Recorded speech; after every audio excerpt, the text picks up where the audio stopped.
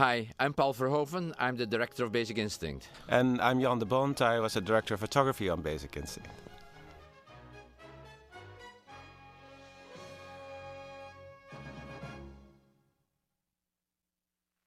Carolco, not there anymore, Yeah, unfortunately. one of the many companies gone. That was a great company. The music is Jerry Goldsmith, and it took us forever to find the main theme. I think we spent about a month going back and forward between all kind of possibilities, and we could never settle for something that pleased me. And it drove him crazy, I think. I think in retrospect, it's all fine, and we became very good friends because it was a very tough collaboration in the beginning. But then one day he came up with a little part for a certain scene where it didn't work either, I felt. But I suddenly thought, oh, perhaps it works in another scene. And then we put it there, and it worked. And from there on, he could write the score in one run. There were never any problems anymore. It was just the tone of the music was so difficult to find. This kind of thread and this kind of elegant, charming, seducing tone that, of course, is the character of Sharon Stone. I think it's really brilliant that final theme he came up with, and I think it became an instant classic. Everybody kept talking about how great the music was. I think it's really, really brilliant. I also like this title sequence, Paul. I think it's really great to use those kind of. No, it was great. The idea this was done by Wayne Fitzgerald. And I think, he shot some. I think we used some shots of the movie of the two bodies of Sharon and Michael. So what you see there are bodies, but it is multifaceted, isn't it?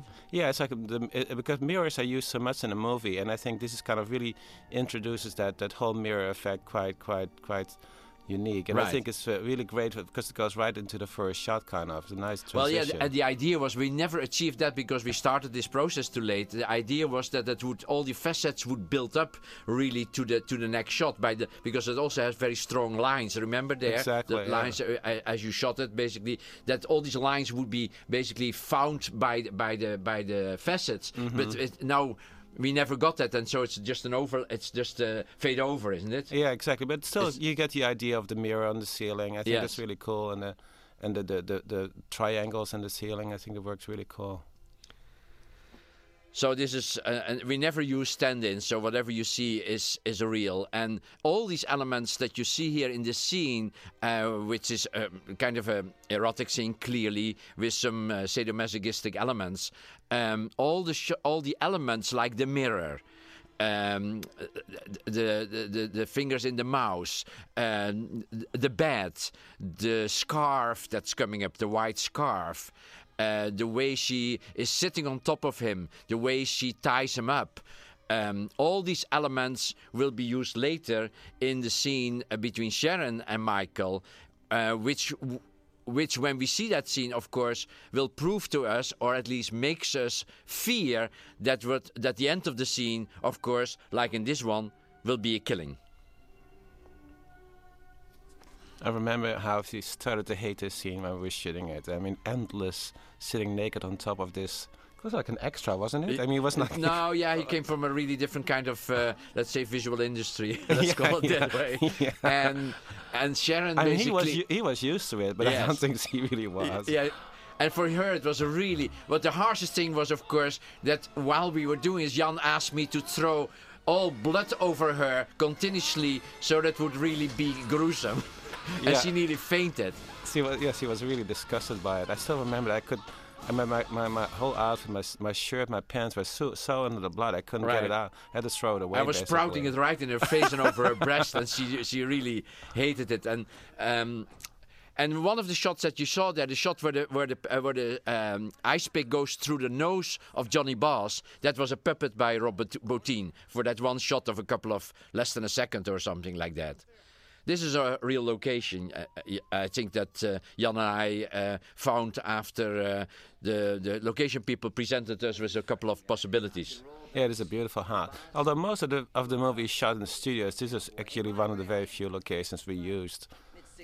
The Picasso, of course, is not real, but we had an artist coming in that repainted a couple of Picassos that are visible in the movie. In this scene, you just saw, and in the one that we see in Catherine Tremel's house later. What's it say, Doc? 92 degrees. It's about 6 The hours. idea here was really, I think, what we had, Jan, was to make the camera move all the time without really much cutting, isn't it? Yeah, exactly. I mean, the camera kind of leads you through the story. It kind of helps you tell the story. No bruises on the body. In fact, the interesting thing is when you start to look at these shots, not the cutting that you see here, but immediately after that, the actors are nearly leading the camera. I asked the actors basically to move from one point to the other so that Jan could choreograph the camera in the most, let's say, gorgeous way, I nearly would say.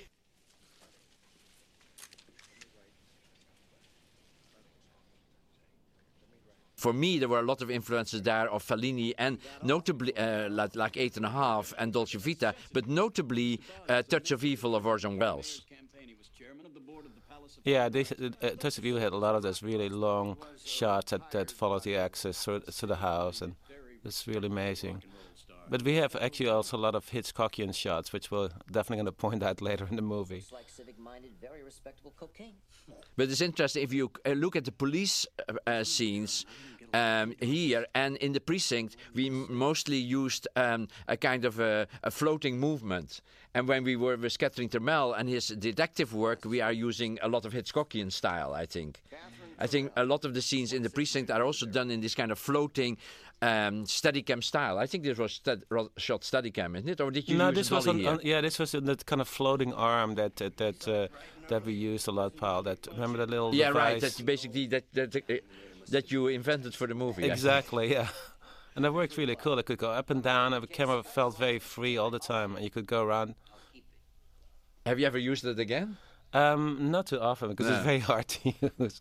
I mean, there's also Steadicam, isn't it? On the streets, and we were running and all that stuff. Yeah. That's all Steadicam. Yeah. This is let's say very close to the Bay Area, Divisadero, it's called. The street, I think, is called Broadway. It's all in San Francisco. And I still, let's say, regret that I hadn't put a naked Leilani on top of the roof, that she would be sunbathing, because she comes down in the next scene. And I thought it would be great in the wide shot, but we shot from a crane or something. Very high.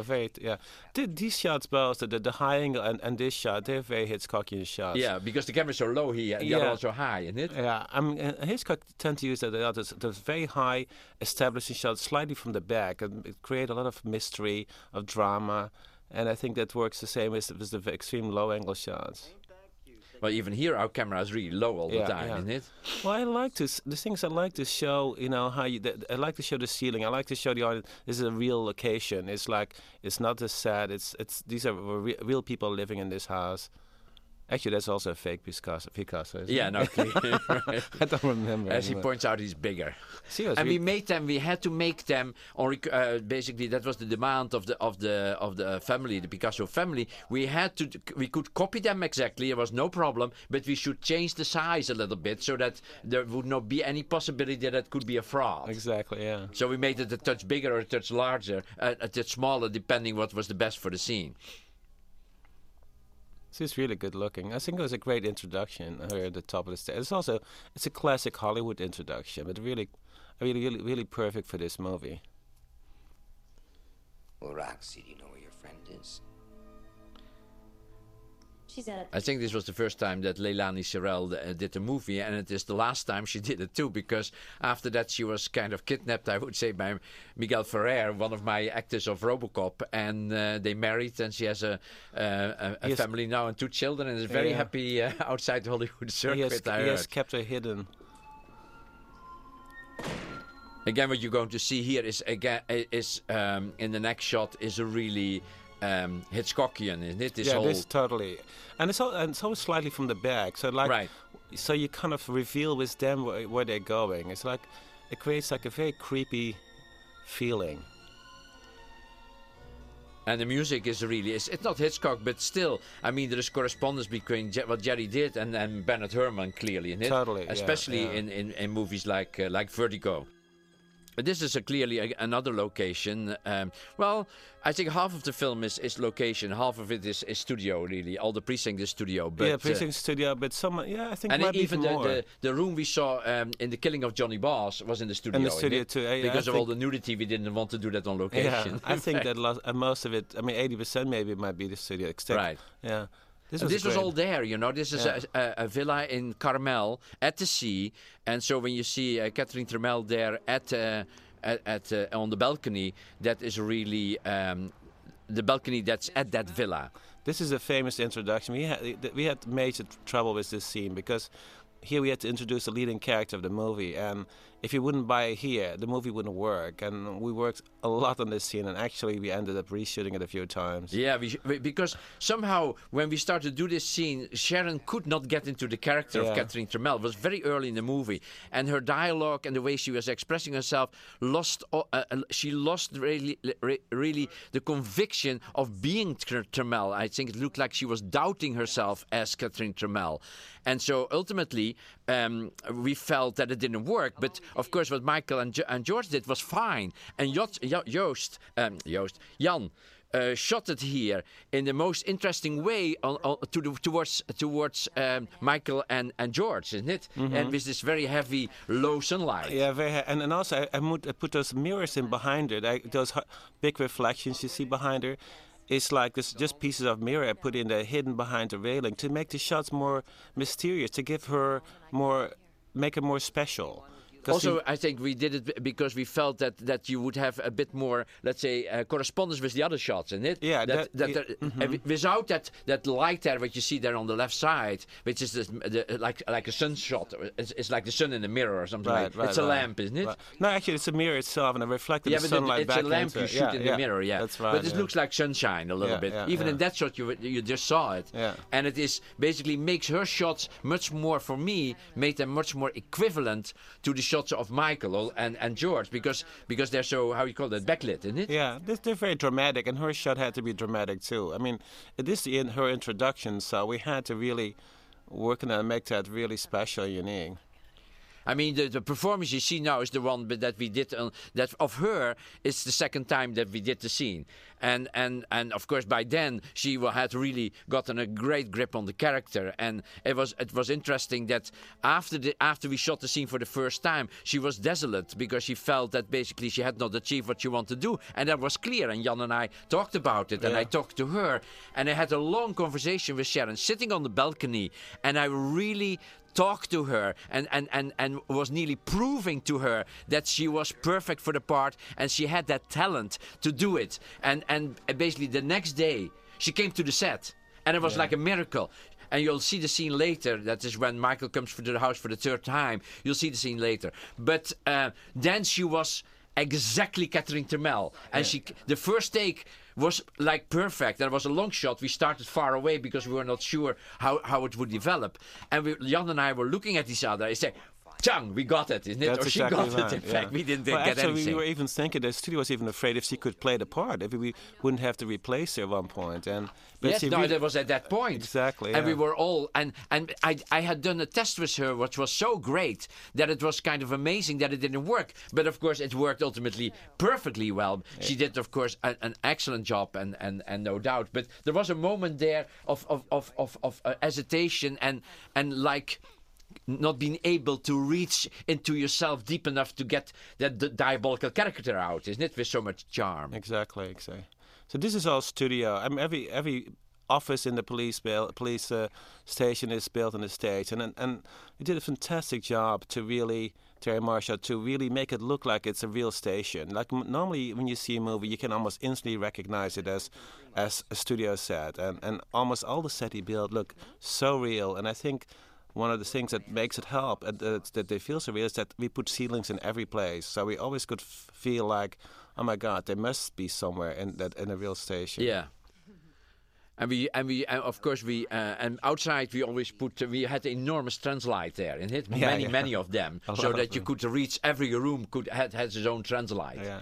And actually, even the translight were at different times of day, so we could change them. It's morning, afternoon, late sunset, night. I mean, this was Jean Triplehorn's first part. She just came from Juilliard Academy in New York, and she had done some stage work, included some nudity, which was very handy for us because she was not afraid of that. And this was the first time she did the film part, and she had the theater education. So it took her a couple of days to adapt to the, let's say, the rigid rules of cinema making, where you cannot move too much around. You know, on the stage you can run from the left to the right, and she was inclined to do that, but she developed very fastly a feeling for the limitations and the smallness of movements that you need for movie making. That's right. Her. And she can be a lot smaller as an actor or an actress on the set than you have to be on the stage, where you have to project a lot more. Yeah, she had to learn really that the camera can do a lot for her, and that she has to play with the camera as much as she has to play with the actors. And again, this is, as Jan said, it is all, let's say, continuation of the same set. In fact, we used 2 stages, and we connected the 2 stages through the long corridor that's in the middle. So it's one extended stage, really.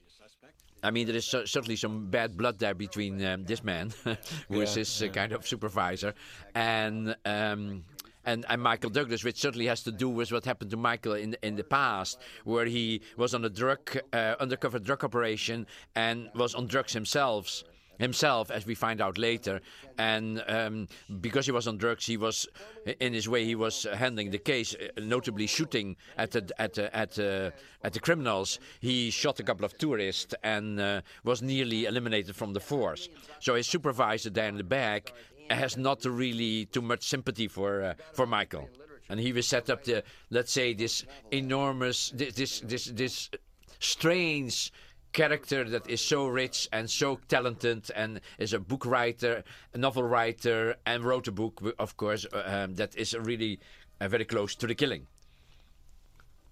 This is also studio. Yeah, this is all stage. And again, like those the backings, which you...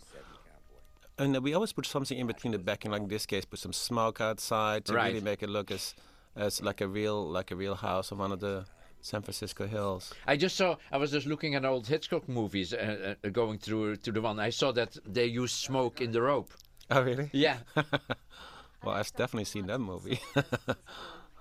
Again, this scene is not is only important in as much as it sets out that the killer is a diabolical and very dangerous person. That's most of the essence of the scene, is to make us as an audience scared that there is somebody around that could be that's a killer and seems to be killing really for no much reason. Someone who wants to harm the writer read the book and enacted the killing described to incriminate her. But what if the writer did it, then what are we dealing with? You're dealing with a devious, diabolical mind. You see, this book had to have been written at least 6 months, maybe even years, before it was published, which means that the writer had to have at least planned the crime in the subconscious back then. Now, the fact that she carried it out indicates psychopathic obsessive behavior in terms not only of the killing itself, but also in terms... Which is true, isn't it, what he says there? That's exactly what Sharon did. You know, sometimes I can't tell shit from Shinola, Doc. What was all that you just said? She intended the book to be her alibi. Correct. And of course she's going to say that, isn't it? That's the same line that Jean is prognosing here. I wouldn't do that because then I know I'd be the suspect. So what if it's not the... Palmer, now we cut to Jean, because suppose she read the book. Suppose that Jean read the book, Beth, the character, and that she did it. So it's planting a little element there of suspicion if there would be, next to the real suspect, which is of course Sharon, if there would be any possibility that Jean Triplehorn would be involved in the case in some way, or be even in a major way. We don't play that card at all for a long time, but I think by the way we cut it there, we planted that at the time when Michael says, suppose that was somebody that read the book. So that means, of course, if you cut to Jean there, and Jean becomes a suspect, which is happening in the movie, then there is this thing in the background that she might have done it, you know. Okay, she hasn't got an alibi. She hasn't got a motive either. This is really Steadicam here. And it's interesting because we are going into the elevator. The elevator seems to move. We make a trembling of the camera there. and then that opens again. Now we changed the whole background very fastly during the couple of seconds that we were inside the elevator, and when the doors open, it looks like a different floor, but we are still on the same floor. Yeah, we do that actually several times in the movie because, of course, we couldn't afford to build two sets on top of each other in the studio, and it's more efficient and more economic. I don't think she'll hide behind anybody. Yeah, we also do it in the very last scenes of the movie when Gus is going to be killed, isn't it? Exactly. Actually, then we do it 3 times back to back. Yeah, it really works. It's very you don't see effective. it, isn't it? I mean. It's just by putting a lot of people suddenly there, it made it look different. And I think we changed a little bit. Some people came in very fast during these 50 seconds, changed a couple of elements in the background, put some other plans there. Here's one of these Hitchcock shots, isn't it, again? Yeah, typical, yeah. It's nice to see the house, placed against the drama of the ocean. I think it's really, it creates like a mystery, and I think that's really important. I'd like you to come downtown to answer a few questions for us. Are you arresting me? That's the way you want to play it. Could I change into something more appropriate? It'll only take a minute. Come on in. Make yourselves comfortable. This is the interior of the real villa that's there, isn't it? This is a real location, yeah. And it's the same one where the balcony is and what you saw before, so there's no cheating here. It's all real, and we just shot it as it was. Of course, she put that there for him, isn't it? Cop cleared into his shooting, which seems to be accidental that newspaper is there, but that's about him. And she's so clever. Look, she's naked here. Don't forget it. But he's trying to see how she puts her dress on there. I love all those mirror shots. How mirrors reflects into other mirrors. That gives him a free look at her without her noticing ever that he's watching her. Although, of course, he's very aware of it. She knew that and she's aware that he's aware of absolutely. it. Isn't it? Yeah, totally, it's all done for him. Yeah, it's all a play. You have the right to an attorney. Why would I need an attorney? She's leading, isn't it? Here she's already kind of in command. I said this scene is kind of amazing because normally you see dialogue scenes in cars. It's always filmed from the outside in. And all the camera angles in this shot are inside the car, which is, that's also very Hitchcockian. He never lets you go far away from your actors, so you really feel that you're inside the windshield, and it is a lot more impactful than if you put your cameras outside the windows, what normally you would do in scenes like this. And basically, Hitchcock for shot. This is shot for real. Totally, this is the real road behind it. Absolutely. We shot it on that road. Totally, Hitchcock would use reprojection. He would reprojection, yeah. And it was very difficult. There's a shot at the very ending, which I like. And we tried to get the sun doing exactly what we wanted to right do. Behind her. You will see it a little bit later, and suddenly then it goes over her face. Yeah. And it was really you had to time it out that when the dialogue was at that point, that the sun would reach her face. Exactly. We had to find a piece of road that exactly at that right moment, that there would be a turn in the road, like there, that the sunlight would hit her and put her into almost like a halo. It becomes even more clear in the very last part. He falls for the wrong woman. There you go. That is. See, that's like. Those little moments are very, very amazing to me in this movie. That makes her character so special. And then it goes, isn't it? And it gets only a line on the side of her face. Yeah. And now it's really dark. Her face because it gets really backlit now, isn't it? Yeah. I mean, it's interesting if you look at Shadow of a Doubt. He achieved something like that in the very beginning when the train enters the station and Joseph Cottam arrives. That's and right. He had the smoke of the locomotive. Go between the sun, and suddenly the whole, where the people are standing waiting for the train, gets into a kind of a darkness, and the little brother stays there on the foreground. It's very ominous, and it's a great shot. And it's a similar situation, basically, where he used the sun to create a dramatic moment. Absolutely, yeah. It's clearly not a lamp. It's such a wide shot that it was the sun, really. Tell something about this scene is really amazing because those interrogation scenes normally are very, very boring and the square white rooms, and I wanted to be more specific and unique. I wanted her to be almost like a stage and sitting on a proscenium. So we made the room very narrow and with very low ceiling so that it would be really her against them. And to make it even more dramatic, I put those lights on the floor. Of course, normally you wouldn't find lights on the floor, but it would create it seems like architectural Mondrian-type lighting that makes it very, very dramatic. And I think that lighting in that particular scene became quite well known and has been copied in many, many commercials afterwards. Oh, is that so? Yeah, oh, totally. I mean, everything seems to be. That's one of the scenes that you feel is kind of close to perfect, isn't it? It's really her against them. But she's the goddess. She's in the light. She's in the focus. While they're kind of sitting in the dark. And of course, Ellen Morosna gave her this veil of innocence, which is the white exactly. dress, yeah, isn't it? The virgin dress, the Grace Kelly type dress. Which is really, really perfect for this scene. I mean, she's much more blunt in her sexual innuendos or language than they dare to be. So she's in command because of that. Yeah. She's more daring sexually than they are. But she controls interrogation. That is the good part of the scene. That she, from the very first moment she enters, she's in charge. There are very small little time cuts in the scene, and then here, of course, this basically bring her hands up again has to do with what we saw earlier, isn't it? The killing of Johnny Boss with his hands tied up. So there are little, let's say, visual elements that indicate, of course, not her guilt, but her association with the killing in whatever possible way. And here's the argument, of course, that Jean Triplehorn, Beth has already foreseen that she would be going to use. The answer's no. He's afraid, of course. She's so important and well-known and rich that the supervisor is afraid to offend her. Drugs, Mr. Trammell? But you ask yourself, when she says that, when you look at the glistening in her eyes, you ask yourself, is she's lying probably, isn't it? Have you ever fucked on cocaine? Yeah, but I mean, of course, but she looks so incredibly beautiful and sexy there that those guys have no chance. And of course, she's insinuating and showing other things. Yeah. Well, this is one of the famous shots. I mean, was it true, which I thought you said one time, that in the close shot I wasn't even there?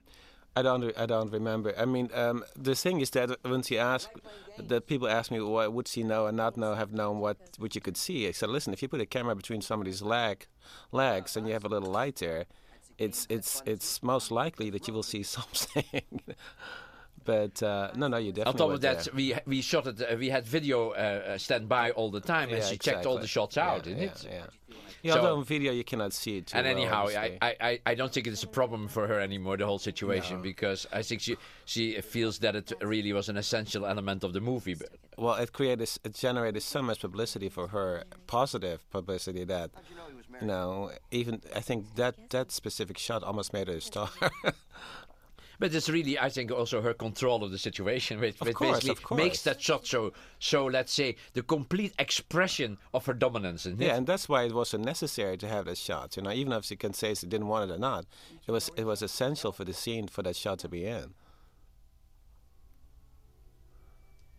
She really controlled them from top to bottom. I read a book about the murder of a retired rock and roll star. I went down to his club, I picked him up, and I had sex with him. And her expressions, I think, are really, really good. She really played the scene brilliant. A kind of really cold but very seductive goddess almost. And in fact, we had a lot of fun during the scene, because often these people suddenly started to sing at the end of a take. Do you remember that, Jan? Yeah, I think it's still on one of the dailies. Perhaps they can find that. But then you would be talking and do the scene, and at the end you would Michael or somebody would start a song, and I mean, everybody really had a great time. But it looks very tense. But the actors were extremely relaxed, and I think they all felt that it was a great scene. So they felt confident that they were doing something really good. Yeah, absolutely. See, I like those combination shots where you see something happening in one room and she reacts. She knows that the camera is there, and she knows that he's watching at the same time at her. So that little look at her at Michael is perfect. Perfect time. It's like nearly a multi-screen situation that they're trying to do now, isn't it? Yeah. It's very suggestive. Her look is, of course, timed, isn't it? She knows what we're doing, and she gets a cue from me to say, look in the camera. Sorry to inconvenience you. Could That's someone give great. me a ride home? Sure. Again, as you see, the ceilings are always in the shot. Gives us like a lot of reality. I mean, was the production designer happy that you asked for the ceilings? No. Or probably not the producer, is And the it? Because producer it's definitely not. more expensive. Yeah. There's a nice splash cut, I think, from the inside to the outside. I love the shot where he steps out of the car with the little feet. Right. This is studio, isn't it? This shot we shot. This is a reprojection, in fact. Yeah. And with rain that we brought into the studio. That's right. So the rain elements are true, but it's a car that is on suspension, I think. And we move the car a little bit, and you move the camera. Exactly. Yeah. But it is it's streets of San Francisco that we shot before, isn't it? So Yeah. there are reprojection plates. Well, the reason we had to do it because the lighting had to be very specific for this scene, and you could never duplicate it on an actual street. It had to be very, very fine-tuned for it to work. This is on the location. This is right there. Well, this is the house where we found Roxy, in fact, isn't it? Yeah. I love that kind of light effect on her face. Yes, It's that's kind great. But you use that a lot also in other scenes. In the house. In the house too, especially when things are out of balance. I mean, it creates like a very imperfect image. Which is like there's something wrong in their minds. There's something going on. It kind of enhances that. Because you shot this through the window, in fact, isn't it? And enhanced reality. The light went through the rain effect and then through the glass on their faces. This one you mean? Yeah, I always loved it. Yeah, that's it. Yeah, it's such a kind of a kind of innocent. I don't give a shit idea. Yeah, but it's innocent and very dangerous at the same time. Right. This is a bar in San Francisco, close to the center. We shot it all at night, I think, I remember. Yeah. Because we wanted to see the outside and see the cars passing by. Yeah. And we didn't want to... So you can see the lights outside. So it's a great bar. It's a beautiful old bar. It's still there. It's gorgeous. No, Chucky, get me double blackjack on the rocks, please. What you doing, Hoss? Of course, I mean, he starts to get disbalanced, isn't it? That's what the scene is about. And Gus perceives that. Gus realizes that there is something happening that makes him start to drink again, which of course has to do with his sexual attraction to, that Catherine Trammell nearly presents them without giving it, really, isn't it? She suggested, by pointing out that she has not... In the scene before that, she does not wear any underwear, which we have seen anyhow. And so he is on the path of being seduced by her, while he at the same time tries to stay the investigator, the detective that has to solve the case, even if it would be to the point that he has to arrest her. Yes, he totally has a controlling influence on him, and he's trying to deny it and trying to stay the cop that he really is, but there's no way around it. She knows so much about him. That started, of course, with that newspaper article that he found in her house. And then from there on, it's only building and building. Phil Nickel fuck himself. Yeah, you're right. Yeah, you guys are very funny. Hey, Chucky, get me another double, will you? Hey, shooter. That is the internal affairs guy that basically is in charge of his case when he killed the tourist, isn't it? And she's the psychologist that is in love with him, has had an affair with him, that he broke off for whatever reason. And but she's the one that tries to help him to overcome his psychological problems, while Daniel van Bargen, Nilsson called, is the guy that tries to make him feel bad, isn't it? To make him angry, and hopes that he will be so angry that ultimately they can eliminate him from the force. Stop writing me, man! I'll kick your fucking... So here's the triangle really set, isn't it?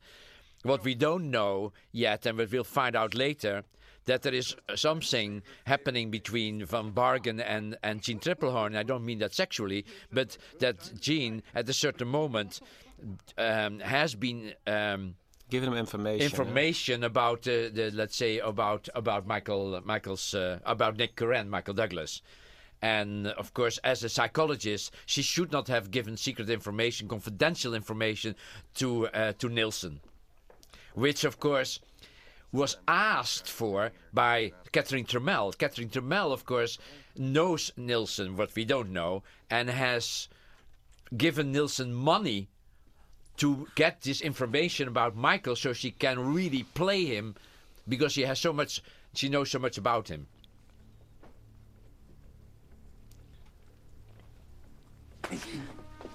This was a scene that written in the is shot as written in the script, and this was one of the scenes that the gay community in San Francisco really wanted me to change because they felt that it was a date rape, and of course it is close to a date rape, and it goes up and down between she wanting it and basically perhaps being brutalized.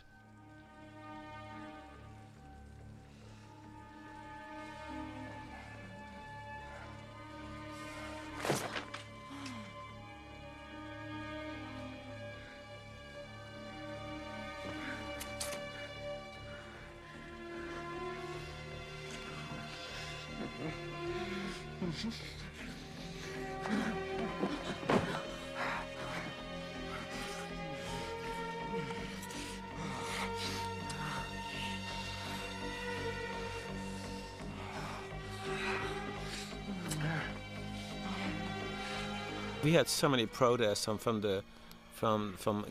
GLAAD during the making of this movie. I mean, like especially on the exterior scenes, they came to the set, making noise, trying to prevent us from shooting at exteriors. This was, well, of course, this movie has nothing to do with you know, being anti-gay or anything related to that. And you're not sure exactly what the balance is here, isn't it? Is it something she likes? In fact, you are not even sure if this is if he's in her vagina or if it's anal sex. Well, but that's the key thing. I think it's important that you don't know that. No, that it's really basically something. In fact, it's something new between them that she is not sure if she likes it, but at least she's adventurous enough to find out if she does, isn't it? And ultimately, everything gets explained in the rest of the movie. I mean, her attitude, her behavior towards him is all basic to get him back, and it's like, I mean, it's tricks that she plays as well that you don't know yet, but that ultimately will be shown to the viewer. Yeah. Why didn't you tell me? I mean, she tries to protect herself by giving some information about Catherine Trammell here. Of course, she's always afraid that whatever happened to the two of them at college, which of course we'll find about later, that will be discovered. So she wants to protect herself by saying, but I told you about Catherine Trammell. I told you that I knew her at college. Of course, she didn't only told him half or a quarter of the truth. You weren't making love.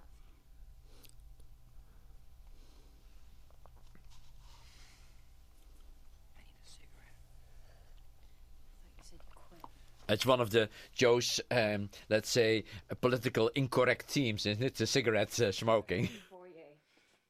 It's pretty gutsy of Michael and Jean to really do it like that. So really without any, you know, because it's hard to act the scenes, do those things in front of a camera, a big crew watching, and make it still look real. Yeah. No, I think all three of them were extremely audacious, isn't it? I think so too, yeah. To do a lot of things that people wouldn't have done. And a lot of actors and actresses would refuse. They would refuse. They would have wanted doubles or stand-ins for certain shots, and none of them ever did that. We never used any of those. I personally feel that the scene with Jean is extremely sexual, you know, and is or sexy if you want to use that word. It's very erotic. Okay, let's move on this. Gus, get out to Berkeley. Harrigan, find out what else she's published. Andrews, you give me that file on the parents' accident. Copy Beth on everything. I want psychological input on this. What about me? Oh, you're already getting psychological input, Hoss. You go soak your head in a tub of ice water. Nick?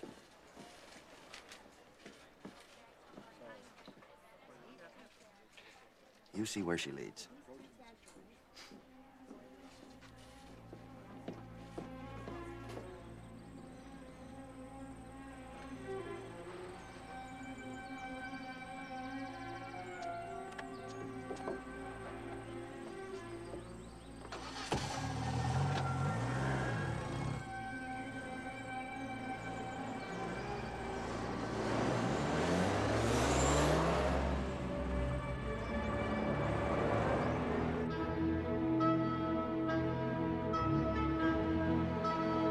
This is a great shot. I mean, it is a Hitchcockian shot, but at the same time, it slowly pulls you into the action. And before you know, you're in the midst of a big car chase sequence.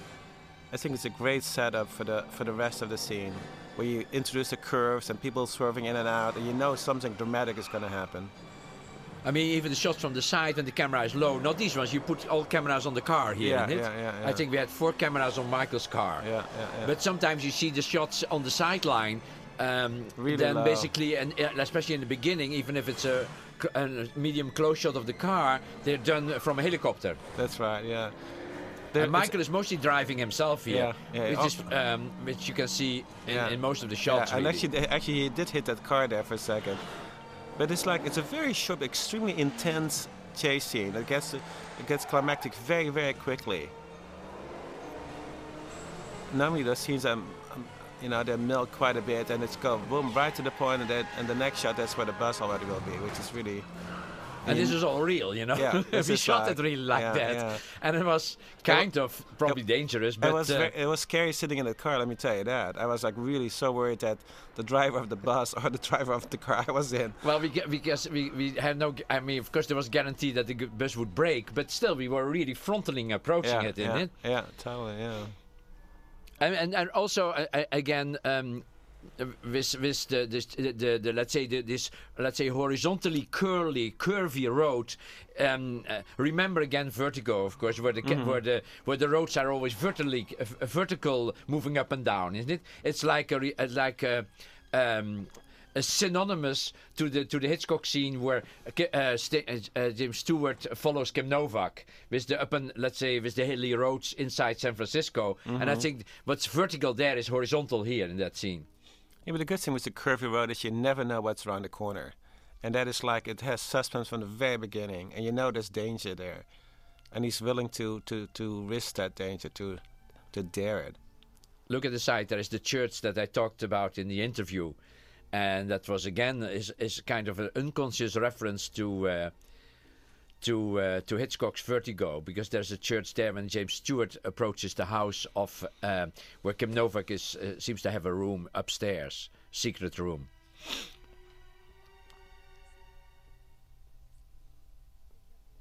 I thought that the church was there because of Hazel Dobkins being, a multiple murderess.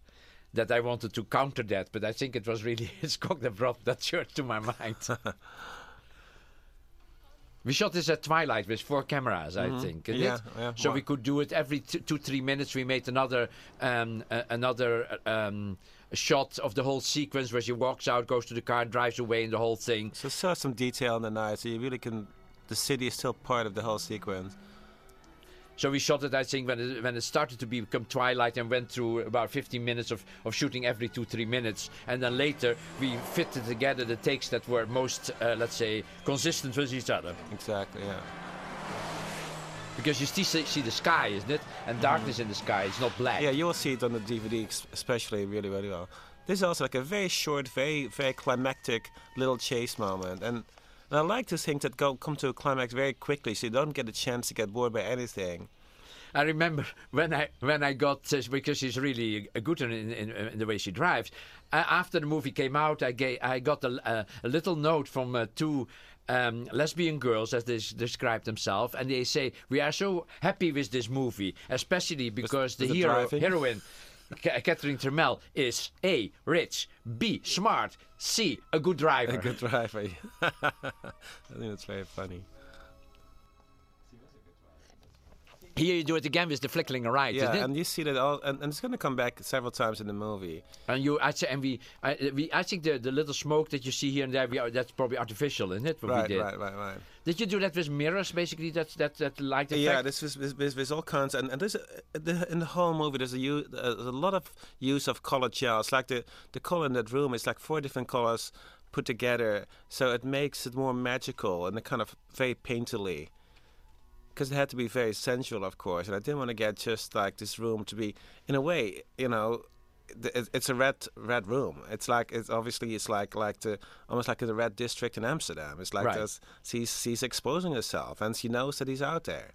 Didn't you do some of these scenes with the flickering light by having a little, plate filled with water and little pieces of mirror glass, that somebody was moving? That's right. I had like a little basin with broken piece of mirror in there and water in it, and then very bright spotlights moving over it and slowly shaking the water so you could get this nice wavy water effect over the sand. Here we are at the precinct at night, so that's what we talked about before. We shot, of course, all the exteriors, the plates for the exteriors for the translight were shot always at twilight also. So you have a little bit kind of blue in the sky if you see it through the windows. And of course we changed them, of course, depending what kind of scene we changed the translight depending what kind of scene we were shooting at what point of the day. I always like this acting. It always makes me laugh. What Gus is saying there. Yeah. She's just does him. Yeah. I mean, it's such a nice combination, the two of them, isn't it? Yeah, they couldn't be more different. See, this kind of reflection is done with polarizers that I change within the shot. So you see the reflection and it slowly disappears and I see her. Hi. Am I disturbing Because the reflection, I think, is very important to remind the audience of where you are. And it is also, again, those little moments of drama that you add to the shots that really increase the intensity, the drama. Again, she has put these things there, making clear to him that she has really gathered everything about him. And she uses it, in effect, she uses it for the novel too. And she's doing the story, the real story, our story, and writing the detective novel more or less simultaneously, and basically following the same passes. This was the scene that I talked about before, when Sharon, after that scene on the day on the balcony, where she couldn't get into the character. That was the scene, the shot you just saw. The one before that was when she started suddenly, where she was in character. Mm-hmm. And she never lost it anymore. It was a kind of a magic moment. I cannot. I mean, it always jumps immediately to my mind what happened in, let's say, 12 hours. You know, the 12 hours that she went home, slept, and came to the set again. And I never asked her if something happened. You know, perhaps she might not have even an answer to that. It just happened. I think she just stopped thinking about it. She just became the character. Right. I think because you have to. There has to be something of you in the character. There's not. You know, you cannot play everything. No, I think Catherine Termel is very well known to Sharon, and she not complained, but she later said that it was kind of difficult because she became so much the character, and she was not really too happy with all the darkness that was there. I think that's also probably a reason that she has hesitated so long to do a sequel, because she felt that the character was so diabolical that it was perhaps not much of a pleasure to become that person, and I think she identified it with the character on the set and off the set, really. Absolutely, yeah. It continued after the shooting was over every evening, that's for sure. Did we do anything on the windows there? The only thing is, of course, there's a lot of ND filters on the neutral density, because I wanted to make sure that you could see the ocean, you know, that you could see the water and the waves behind it, to increase that to create a heightened reality. If you look at it, I think we used much more locations than we thought in the beginning, isn't it? Because it's all real, isn't it? This is real, yeah. I don't know what you're talking about. Just sucked into it. This is one of my favorite scenes. I like when they get really, really close. Yeah. Almost lip to lip. And The day you shot those two tourists. And the music is great. Listen to the music. It's so well done. I think the music in this whole movie is extremely well composed. It's beautiful. It has this kind of Tell me. strange, threatening, melancholical, but also ominous. Like a challenge at the same time. It's like it feels like the music is challenging him. Yes, you did. They never tested you, did they? Internal affairs. Remember the shooting scene is like, actors are that close together. How can you ever make them visible? I remember having trouble placing the camera in a way that you could see enough. To get the camera there. Yeah, to get the camera in there. Because you wanted to see the eyes. Without eyes, you don't have a face. You don't have a character. I think you got too close to the flame.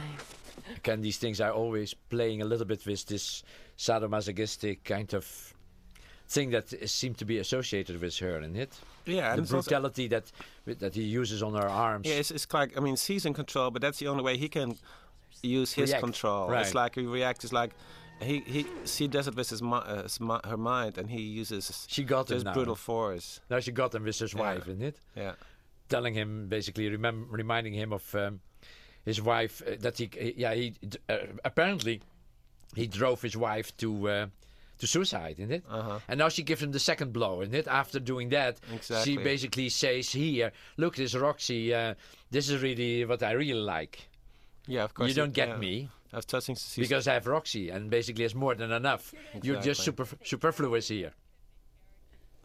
So he's really punched in the nose a couple of times here by her, isn't it? See, again, this is a camera stays behind with an actor. It leads you from room to room to room and discover the no character. I'm gonna have to give you a call back. Yeah, let me call you back. Detective, you can't go in. Who's got access to my file? What are you talking about, Nick? Who has access to my goddamn file? Nobody! It's a confidential site. So basically this is part of her setup. I mean Sharon Stone's setup, Catherine Trammell. And basically this is what she wants. She wants him now to attack Daniel von Bargen because of the information that he got from Jean Triplehorn, which is visible for everybody in the office. He attacks him. I mean, he seems nearly to want to strangle him. They prevent it. But that was all planned by Catherine Trammell. That's why I call her always the devil, because who could plan something so precisely? But she has been made clear to Michael in the scene, the last scene between the two of them, that information came from Jean Triplehorn. Through Jean Triplehorn, he gets the confirmation of that. He goes to Daniel von Bargen, Nilsson, attacks him. And basically, that attack is extremely important for the next move that Sharon has planned, which is killing Daniel von Bargen. So that it looks now, after that, as if, of course, killed him. Because he was angry, he attacked him in the office, everybody has seen it. And when they find him dead in the car, very shortly, of course, the suspicion will be on him. So she really pushed him around to the point that he has not to leave the force, but he is on leave, kind of. He is kind of, he cannot work anymore. Actually, this also shows how good an actor Michael is, where he has to go from one extreme emotion and then totally change when he comes outside and he meets his partner. It's really, really well acted. Nick, are you there? Go away, Beth. I don't want to see you.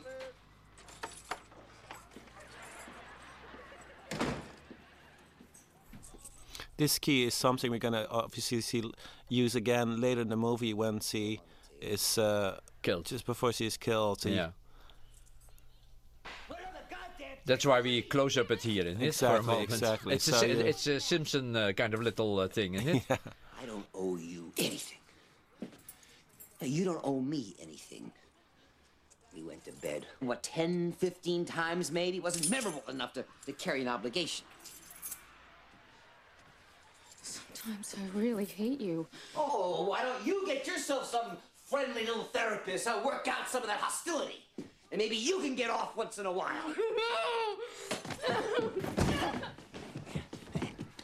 That's...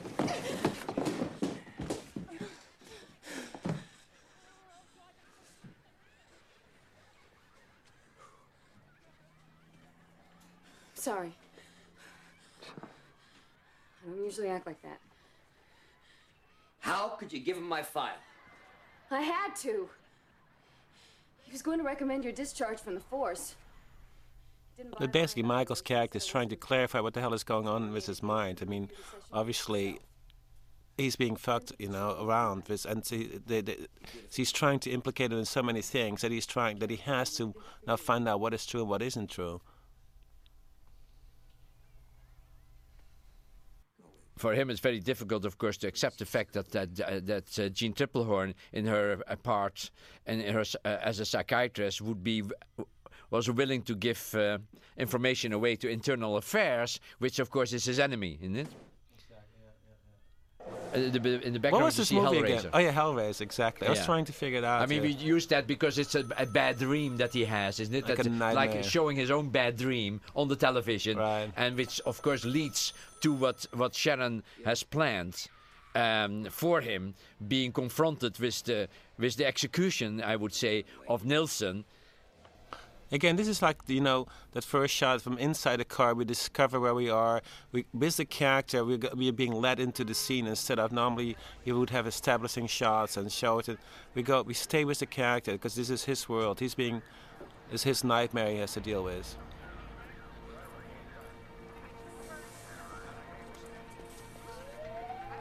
And again, the camera is his point of view, and it kind of pushes us and discover this character found dead in the car.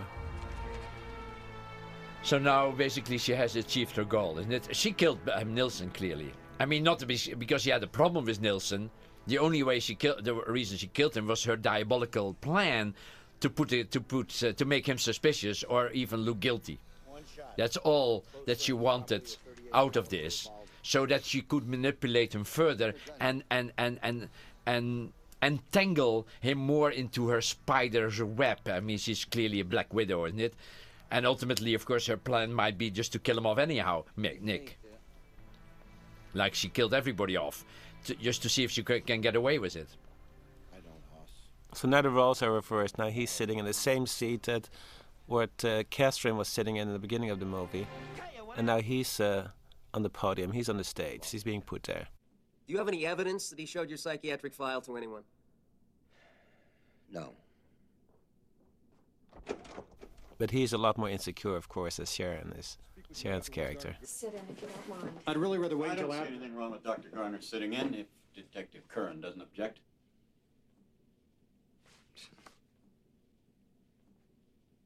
Where were you last night? Oh, I'm watching TV. I mean, All night? they know, of course, that he has been drinking, so he has to say yes. Were you drinking? And now she starts to lie for him to protect him. Yeah, I was drinking. When you start drinking again? A couple days ago. I saw Detective Curran at his apartment about 10 o'clock last night. He was sober and lucid. Of course, a complete lie. I asked him in my capacity as his departmental therapist about his altercation with Lieutenant Nilsson.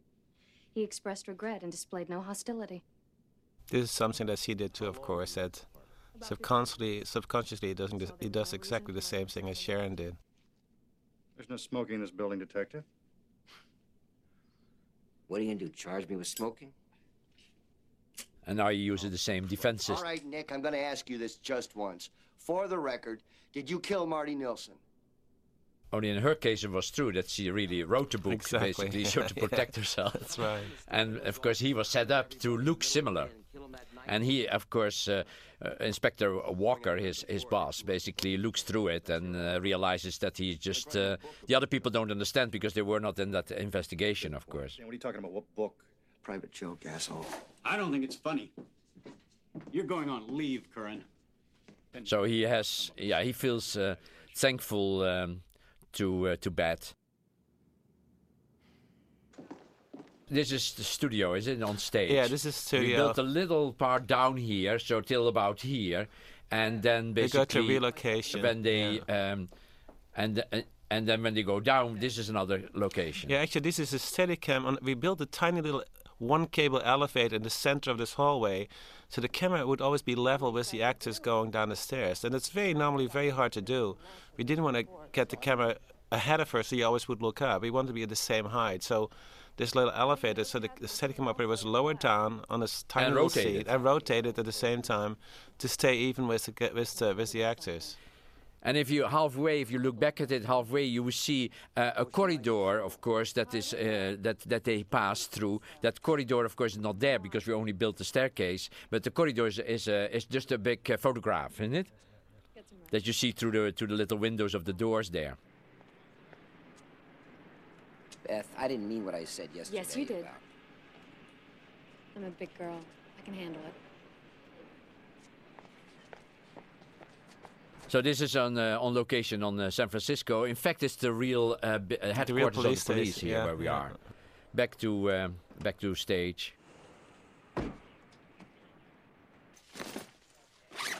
And the dressing on this set is so perfect that it really, and just the way we look outside, the ceiling, the lights, makes it all looks really real. Yeah. Well, we did. In fact, we visited the headquarters of the police many times, and Terry Marsh basically copied it in some way, pretty precisely. Changed the colors a little bit, made it clearly wider because it's more cramped there, so that we would have more space for the camera in it. That's what we did, I think. Yeah, but it still feels like real. It didn't feel like nothing is done artificially. No, it's. I think it's pretty much of a copy of what is there. Yeah. It's just more handy for the camera, isn't it? But it's messy. It's messy like real offices normally look like. First you got her stealing your file, now you got her killing Nielsen? Forget about her, for Christ's sake. Go somewhere, sit in the sun, get her the hell out of your system. You don't buy it, do you? She knew nobody'd buy it.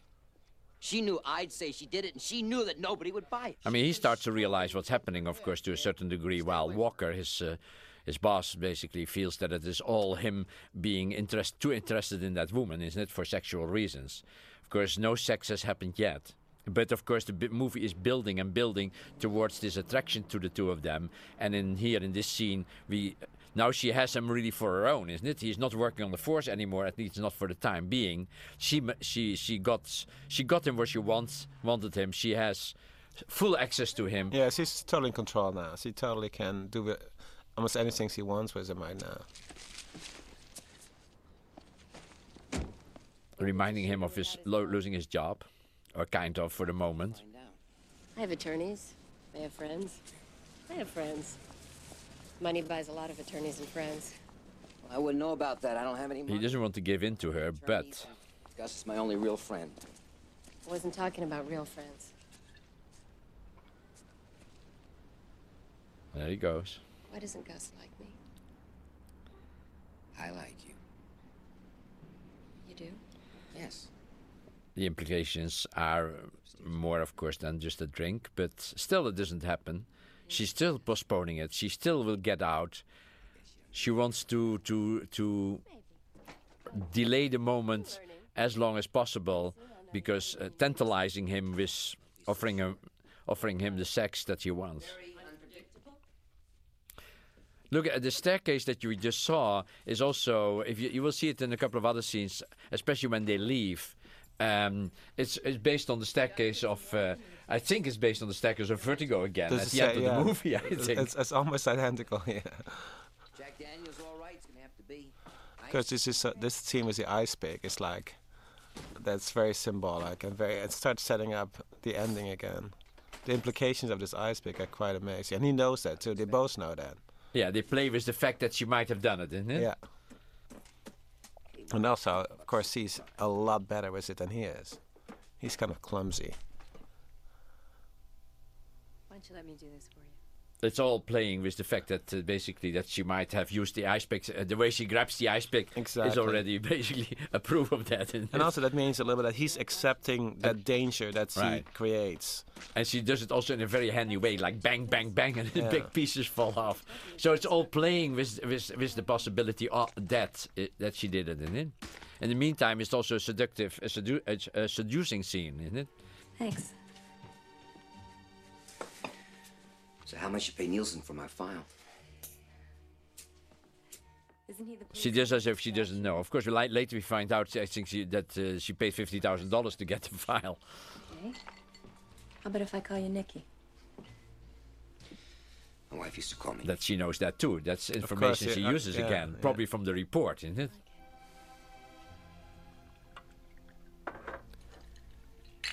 It's a writer who's done a lot of research for her books. What Manny Vasquez used to call you? Bitch, mostly. But he meant it affectionately. Do you have any Coke? I just love Coke with Jack Daniels. We used a lot of these kind of browns and greys and stuff on her clothes, isn't it? That's right, yeah. So beiges and all that. It's always in these kind of tones. Once while there's a color like the jacket she has here, which is blue, but ultimately it's mostly in the beige, greys and soft browns. You're very earth colors. Say, what do you want from me, Catherine? What the fuck? The original line was, what do you want from me, Catherine? But of course, Michael, who felt basically that his character should be stronger, and he felt that throughout from the beginning of the script. So we added all little kind of little things, and in this case, he added the word "fucking" in it. What the fuck do you want from me, Catherine? Because he didn't want to give in to her. He felt that he was too much a victim, basically, of her manipulations and her brilliance throughout the script. Why'd he do that? But we got his character much more, gave him more. And normally in the scenes she had always the last word. Now at least he has in several scenes he is still at the end of the scene on top of her. Yeah, he's trying to gain control again, I think, and that's and Michael is really good in really understanding his character and all the changes it went through. Yes. And also accepting the shadows of her character, isn't it? Totally, yeah. I think Michael knows about that. I mean, there is so much to read in Michael's face all the time, which is so great, I think, isn't it? Yeah. She's kind of mysterious. She's kind of basically will never show what she's thinking. But with him, if you look at his face, it's nearly that you know how he feels about everything. Exactly. Yeah. That is the staircase we were talking about, isn't it? Yeah. If you look at the end scene of Vertigo, it's kind of very similar. I think we mentioned it to Terry Marsh that it should be something like that, isn't it? Yeah. And in fact, interesting enough, we never studied Vertigo together, isn't it? No, we mentioned that, yeah, but we never looked at it before shooting. No. Did we look at paintings before we started this? We did look at some movies. I mean, we did look at some Hitchcock. We definitely looked at Rear Window. We looked at the Orson Welles movie, Touch of Evil. Right. I think that was like a key source.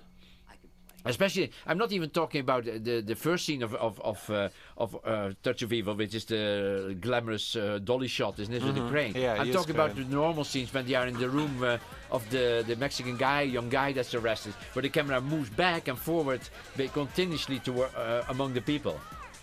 This also is set, which is very brutally lit with neon and leaves nothing over to the imagination in regard to where we are.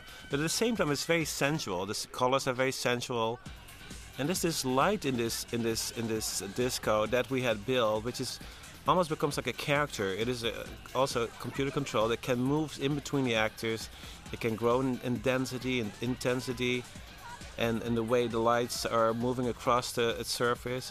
It's quite cool, and it's really used almost as a character in the dancing a little bit later on. And of course, by pretending it to be a church, which was based on a disco church that I think was in San Francisco or New York. Yeah. And that was written in the script that it was a church, but basically then Jan had this idea that the church should all be lit with this kind of fluorescence in it. Yeah. But and we tested them a long time, isn't it, to get the right colors. Totally, but also the arches, that are lit by the fluorescence and the many different colors. And although they still fit the color scheme of the movie, it increases the gothic feel of it all. And it's interesting, there is this kind of nonchalant decadent style in it. It's like, okay, that's all normal, isn't it? Yeah, it almost reminds you of Berlin in the 30s. Right. Again, it had a ceiling, I think, isn't it? Yeah. Almost every set had a ceiling, which is like, makes, of course, the lighting much harder to... hide it, but this is kind of where that light is going to play a part in the movie. It's right behind them right now. The first song we had was a Belgian rock song, kind of a house music, and this is the song Blue. A very fascinating song because it fits so well the seductive quality of the scene, I think. It took us, I think it took me 4 months to find these two musics. The first one is kind of hellish, because of the church and the lights and the whole thing, and this one is let's say has this simplistic nearly quality of seductive by making little changes in the instrumentation for the little transition between what's happening.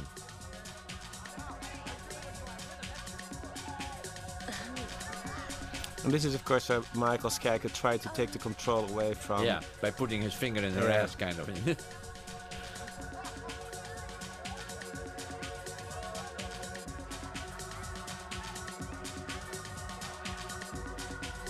It's very sensual, the whole scene, to me. Even though the music harsh, the colors are really up front, but it's has a lot of large seductive quality to it.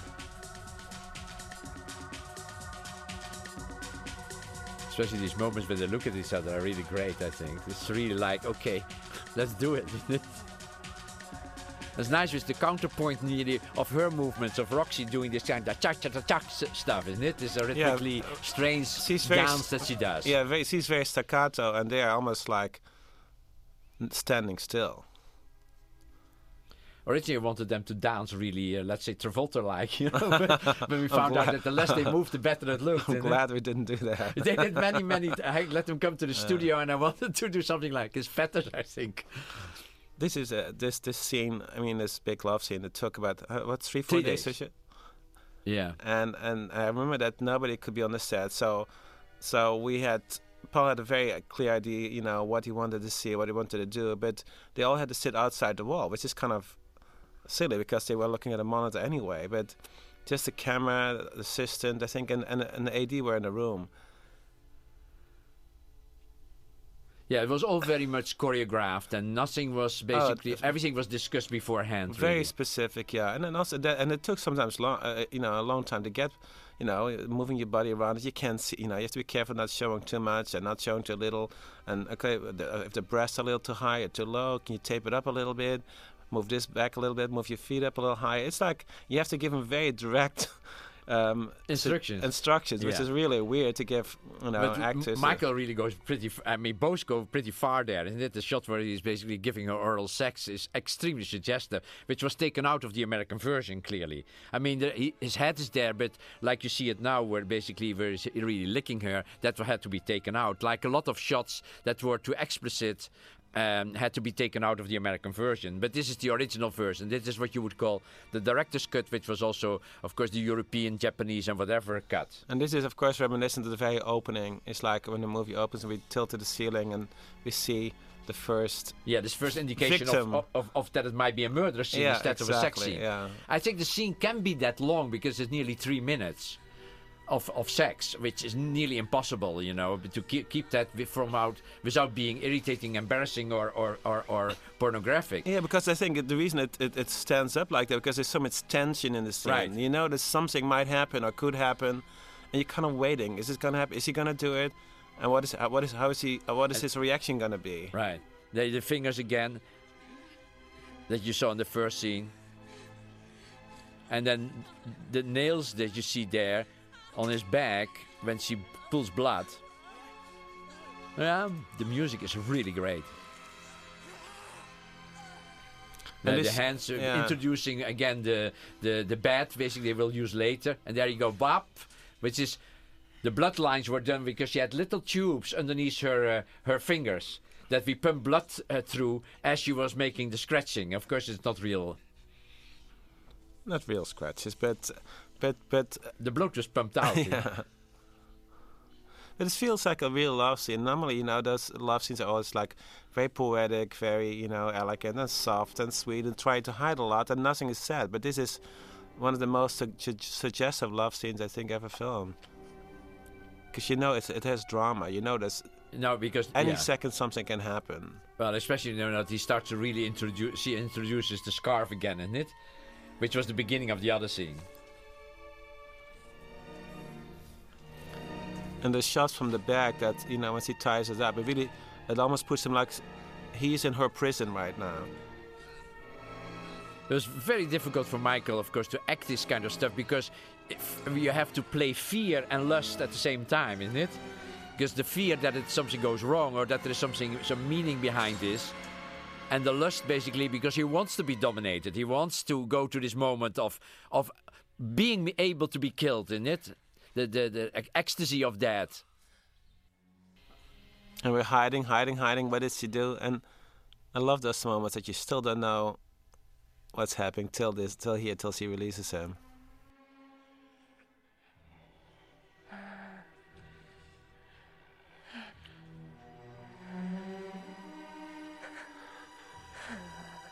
She's nearly trembling. It's so. And you don't know what she's thinking. Is it? Should I have done it or not? Exactly. Yeah. But basically, also she was kind of by the sex. She must have felt that it was so seductive, the sex, that she felt that it was a pity to finish it by killing it. That's what I think that happened.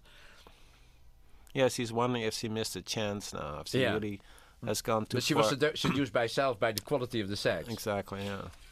Although, of course, Roxy's going to instantly deny it. Yeah.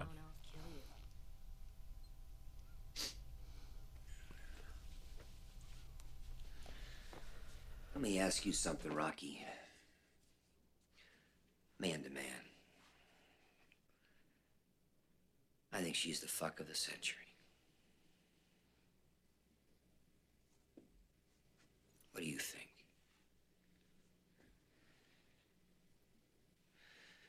How long you been here?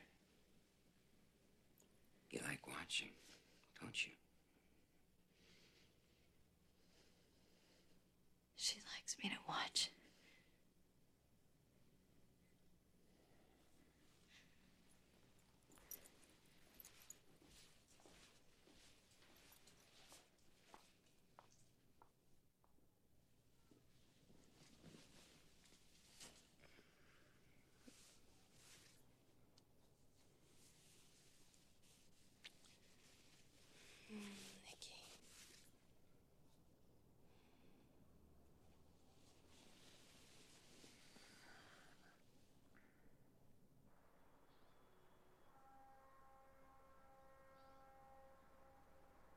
I remember we reshot that shot because the scratches in the makeup were so big that my producer Alan Marshall said it looks like She killed him. that the vampire killed him. Isn't it?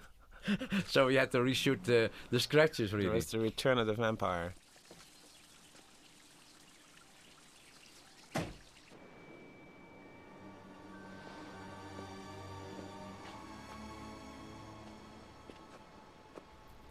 Of course, this is all setting up the scene before with Roxy, and this look at each other is setting up for later, where she is supposed to kill him, isn't it, Roxy?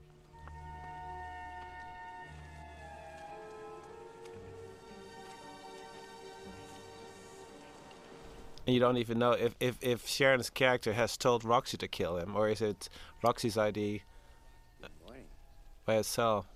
It's quite possible that she suggested it, isn't it? Exactly, yeah. If you hate him so much, why don't you? I mean, yeah, why don't you try something? Yeah, that's what she would have said, isn't it? Because he couldn't do it herself, obviously, in that love scene. There was a difficult scene for Michael, and he did a really good job in changing dialogue and attitude, especially because he really think it was the fuck of the century, while she puts it in a kind of a perspective like, well, what, that was really not that sensational, isn't it? So yeah, she just puts it in a library as one of the many. And that was the dialogue, but basically he felt, of course, that it would make him too vulnerable. So he changed it around with a smile and the way he treats it. You're not sure exactly what he thinks about it. Yeah. This is, of course, Hitchcock again. Totally, isn't it? yeah. Many Hitchcock movies have these kind of ideas. We shot it with a crane, I think. Yeah, it? because with to get that hot hat or something. Yeah, to get that high over that cliff, I really want to see the ocean and the steps. This is a totally different beach, but yeah, that's the one we shot up a little bit north of Los Angeles, I think. Yeah. Yeah, that's one of the few cheats we did there, really. Yeah, because the real location didn't have any beaches. No, that was directly on the sea, isn't it? I'm not going to confess all my secrets, Nick, just because I have an orgasm.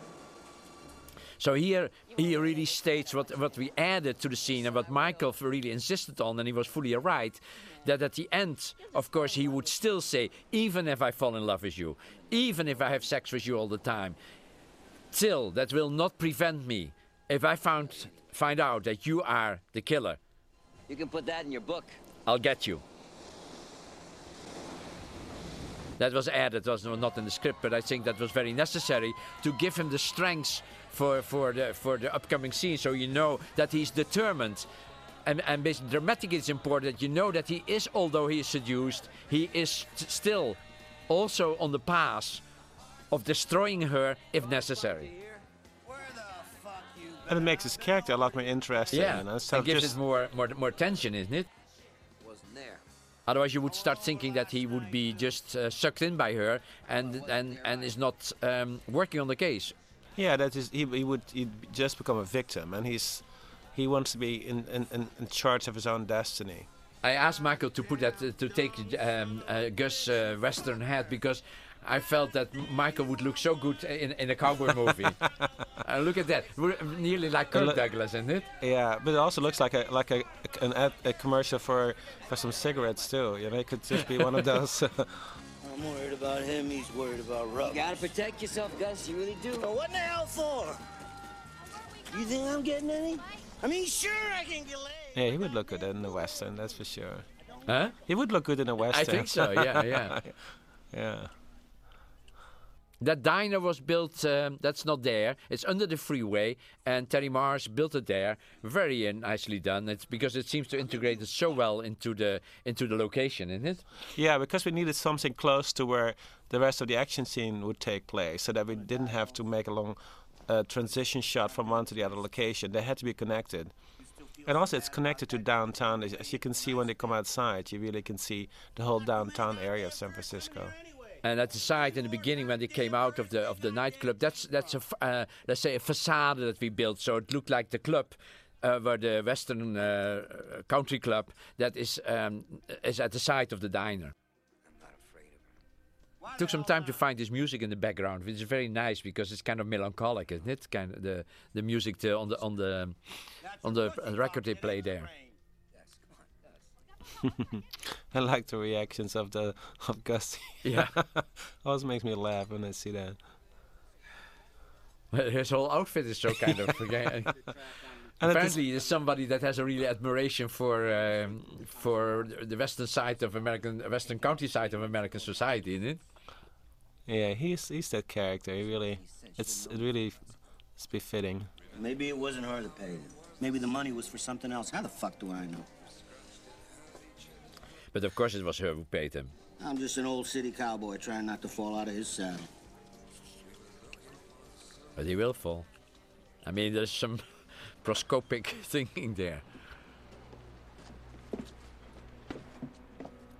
This is through the window of the car. Of the car, yeah. You can see it a little bit better in the DVD. It's like this is basically Roxy's point of view. That little pissant car. Of course, because it's Catherine's car. For a long time, we think it's Sharon Stone. It's Catherine Trammell being on his pursuit, isn't it? Mm-hmm. And a real gold-plate Seiko watch. And then we get to the scene where basically where Michael is hit by the car, where you did forced us all to do 3 takes, Jan. With the stuntman. Yeah, but it needed to be right because.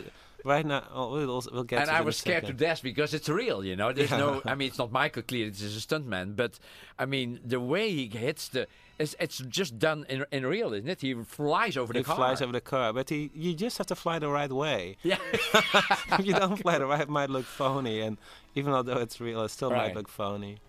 But this is a great setup. You know, I love those tracking combination shots. It's like a shark, isn't it? Following him. It's like really.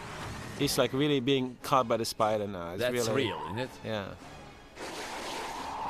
Oh, it's a great stunt by this. This is Michael, really. Yeah, it's Michael. And even getting out of the way, obviously. Yeah, that's Michael.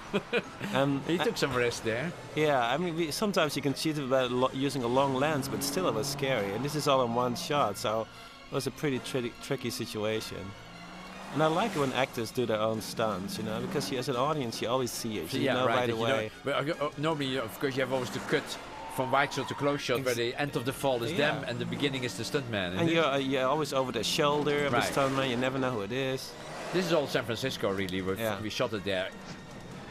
And then I think when he goes up the staircase, because the car is blocking him, that was done by Michael himself, isn't it? That's all Michael doing that, going up. He has learned a lot when he was doing the TV series in San Francisco. He learned a lot of driving, he said. He was like a really good stunt driver. He had to do his own stunts in that TV series too. And he was a good driver. Oh, this is the stunt guy. Yeah, that wasn't But the car nearly toppled there, isn't it? Yeah, but he was really good though. I mean, he did a good job. And then it's really here who's bluffing the most, isn't it? Exactly. It's like cat and mouse game. You want to play hard? Come on! This is next to what is now the Moscone Center, but that was not built there. There was an enormous building pit there at the side. Remember? That's where we shot it. Yeah, because we used the pit basically for the crash. And I mean, we could only shoot it these days because they were building, and basically they were filling in, of course, the area where So that's inside the pit, the building pit of the Moscone Center. But now the Moscone Center is there.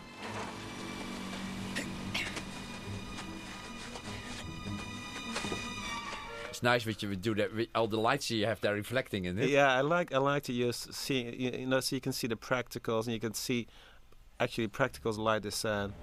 Roxy. I mean, till the moment that you see the blonde hair, it could still be Sharon, of course, and then it ultimately turns out to be Roxy. The next scene, I think, with the exception of the beginning, is really one shot which I really like. That's one of these Orson Welles shots, isn't it? That starts here. Yeah, it's all. There's no cutting. Around North Beach for no particular reason, and this car won't get out of the way. I don't think This is really as much the scenes of the Touch of Evil as possible, I think. Yeah. Reason to put your ass in a sling. Full name is Roxanne Hardy. Last known. It also gets you the feeling of real time. That there's, sometimes when you cut a scene up too much, you feel like so much time has passed, and this is right in one. It connects everything. She rolls her car down the hill in front of you and dies. Is that what you're telling me? That's all I know. Well, you know what then? Fuck you, Nick. Fuck you! So people always come in at the time we need them, isn't it? Yeah. I mean, actually, you see this stuff right now a lot in TV series. Yeah. I mean, they all what you see now, like in those ER shows, whatever. They all have ultimately copied it from movies like this. There she goes.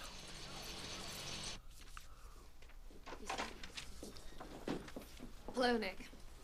It's Dr. Myron and Dr. McElwain. Nick? They've been asking. I mean, this is a nice, let's say, pseudo-Freudian scene, I think. Using all the jargon that... I like how his character at the very end just wipes it off the table. Right.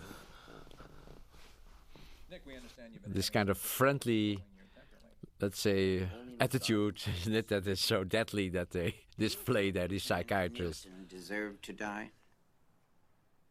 I didn't know him well enough. I won't miss him. Nick, when you recollect your childhood, are your Which is such a cliche, of course, isn't it? Yeah. So that's a cliche, and he answers with the ultimate cliches, isn't it, there? But it was a lot. Number 2, I wasn't pissed off at my dad, even when I was old enough to know what he and Mom were doing in the bedroom. Number 3, I don't look in the toilet before I flush it. Number 4, I haven't wet my bed for a long time. Number 5... She's dying. Why don't the two of you go fuck yourselves? I'm out of here.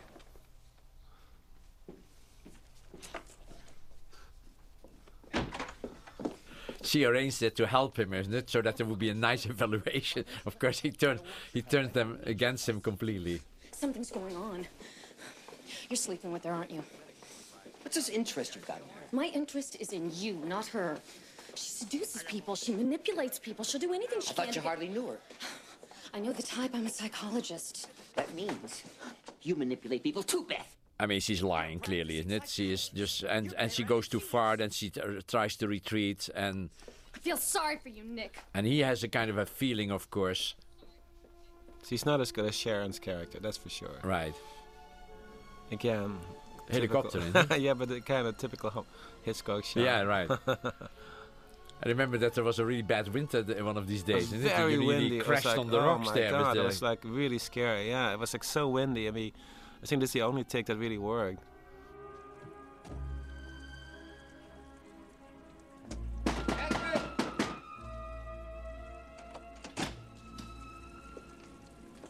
In this scene, that shimmering light is really used very effectively. Yeah, it starts already here, isn't it? Yeah, and then really goes. It's like the light of the wave, something like that, yeah. isn't it? The sun on the waves that reflects into all the rooms, in fact, everywhere. Yeah, it is all of a sudden that this woman, this character who used to be so in control, is all of a sudden not so. It shakes her balance. It's kind of shows some of her. It's wonderful how, because it's really completely, let's say, disturbing all the time, isn't it? Especially because over the whole wall here now it goes, and it's fluctuating continuously. She left right after you. There's a really nice acting of Sharon here. I mean, she's able really to suggest to him that she's really upset. I don't know if she really is, and it might just be an act of her. But she seems very vulnerable.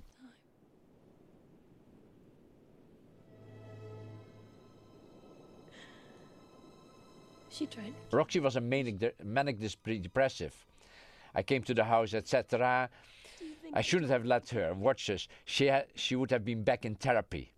That was basically what was supposed to be said to please the gay community, because it's clear that Roxy was a psychologically disturbed individual with a specific psychological disorder. When she went after Nick, she was acting solely from an individual psychological disturbed motivation. She was clearly not going after Nick because she hated men. I think without this scene is also so good because it's all in one shot too. You know, all the emotion you feel, it's not like cut up in many different parts with reactions. It's like it focuses to Michael when it has to. It goes right back to her. You always sees his reaction in the background.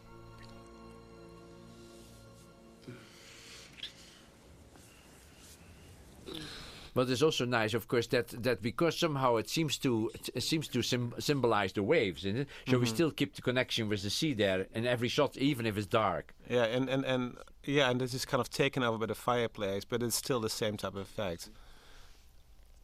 Well, that's on their face. In the background is really the stuff you did with the mirrors, isn't it? Right, that's right. Yeah. I don't have luck with women. There was this girl I met when I was in college. I slept with her once. She started following me around, taking my picture. Now she's going to set him up, isn't it? Exactly. You know there's something, and she's going to tell him a lie. Lisa.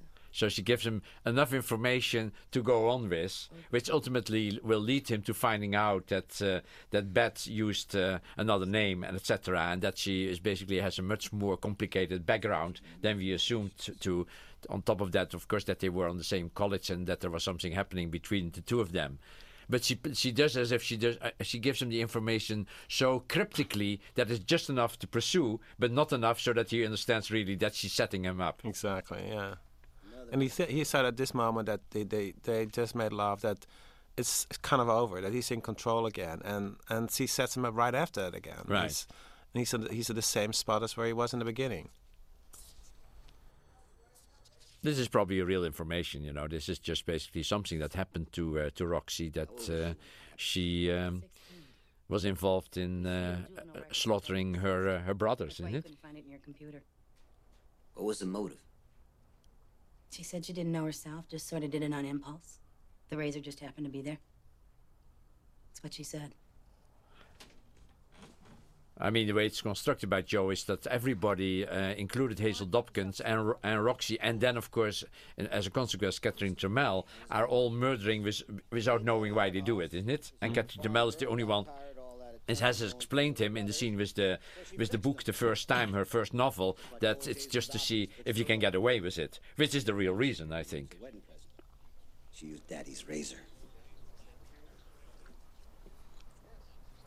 Oof.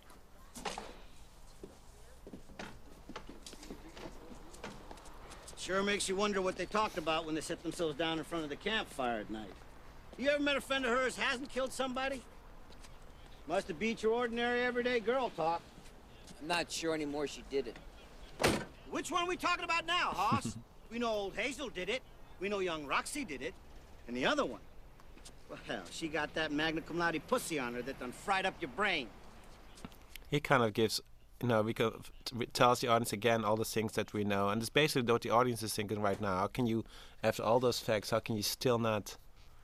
Yeah, so we try to counter that now, exactly, isn't it? Yeah. And of course, we also have to build to the fact that ultimately the solution will be that Beth did it all, isn't it?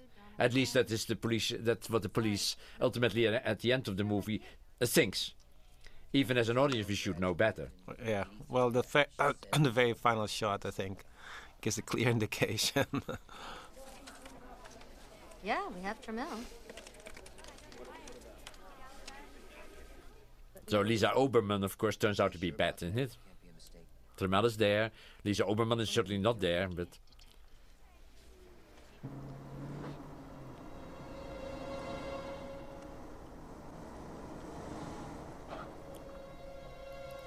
The mistake being, of course, suggested by purpose by Catherine by not pronouncing it very precisely. Exactly. Catherine said Oberman, but in fact I asked Sharon to say it in a way that it could include the H or not, you know. So she said Oberman.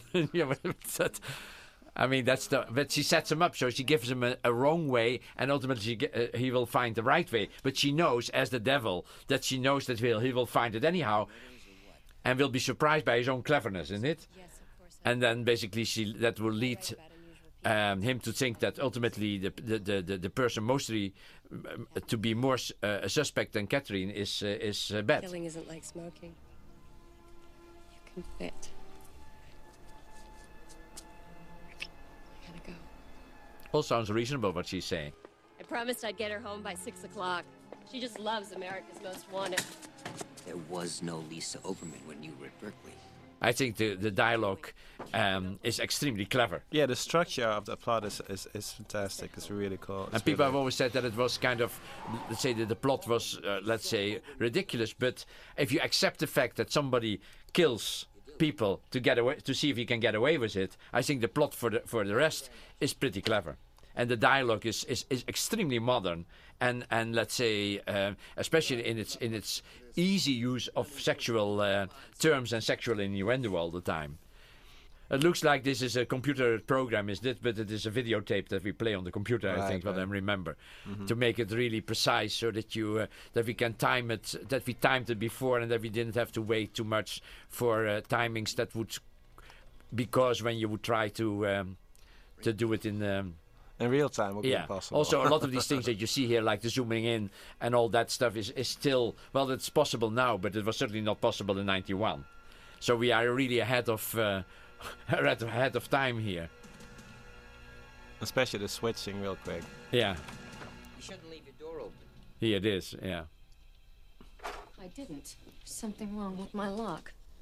What do you want, Nick? Tell me about Catherine. There's the people across the street, the dance group. Right. Something wrong with my lock. Don't forget that, because later, of course, it's clear that Catherine Trammell has been in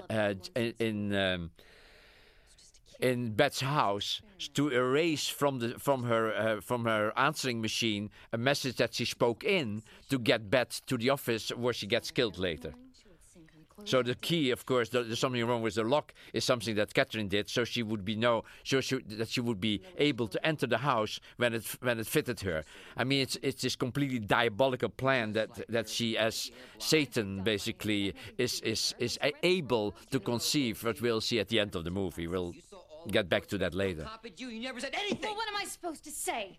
Hey guys, I'm not gay, but I did fuck your suspect. I was embarrassed. It was the only time I've been with a woman. Now, this was supposed to be changed again for the gay community too. What was supposed to say, guys? I fucked your suspect, and I'm bisexual. They look at each other. Bet. Does that matter to you that I'm bisexual? Nick. No, it does not. Bet. Well, it would matter to a lot of people.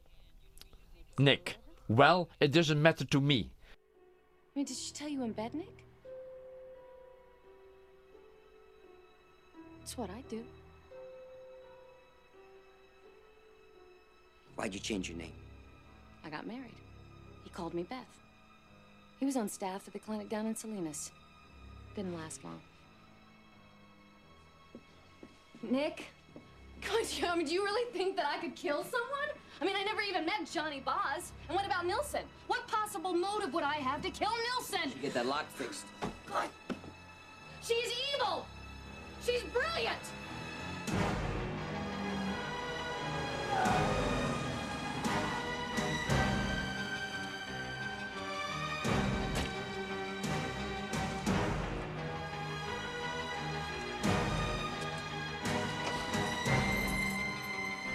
I think Bet by now start to realize that basically the plotting of Catherine Trammell might be going against her, isn't it? Exactly, yeah, and that is like really, and also the whole way it's not visualized. It really is go to her direction.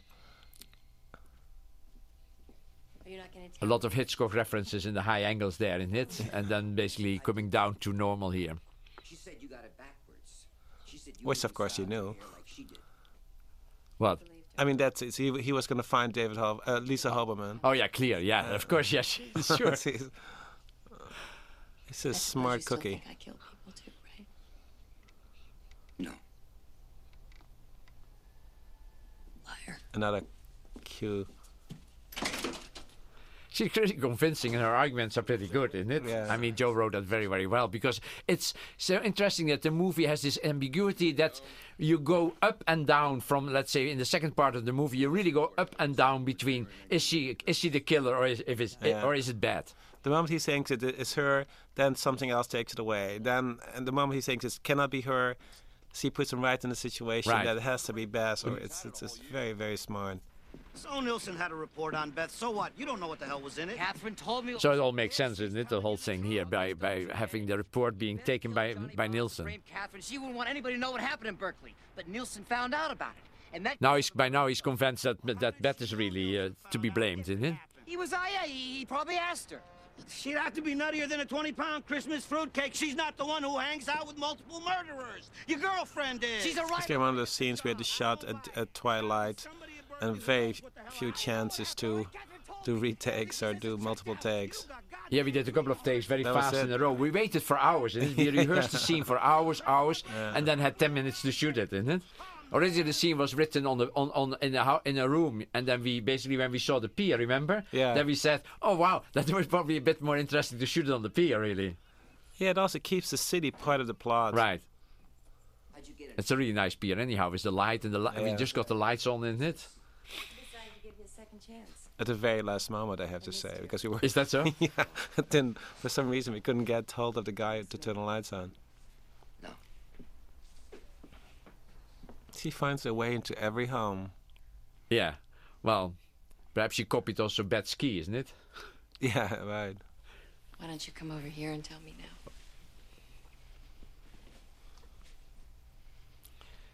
Nice light there. So now he's almost in the position that Bess was in the beginning. My detective's almost dead. So I got time for a last cigarette. Afterwards. It's good that she doesn't wear a bra, isn't it? Because it makes it easier for the scenes. A lot quicker. And she looks beautiful, so. Gotta do some research tomorrow morning. I'm good at research. I'll help you. No thanks. What are you researching? Oh, new ending to your book. Oh, really? What's the twist? I think he has been nearly won over by her now, isn't it? Yeah, but then the music helps to make it look like maybe it's not quite quite true. Right. That's why the music is because really cool. It comes in again with the really, motive of insecurity, isn't it? Like everything is not what it's supposed to be. Whatever he says. Live happily ever after. It won't sell. Why not? Somebody has to die. Of course, that's a line that will come up at the end of the movie. Why? Somebody always does. And that might apply to him, isn't it?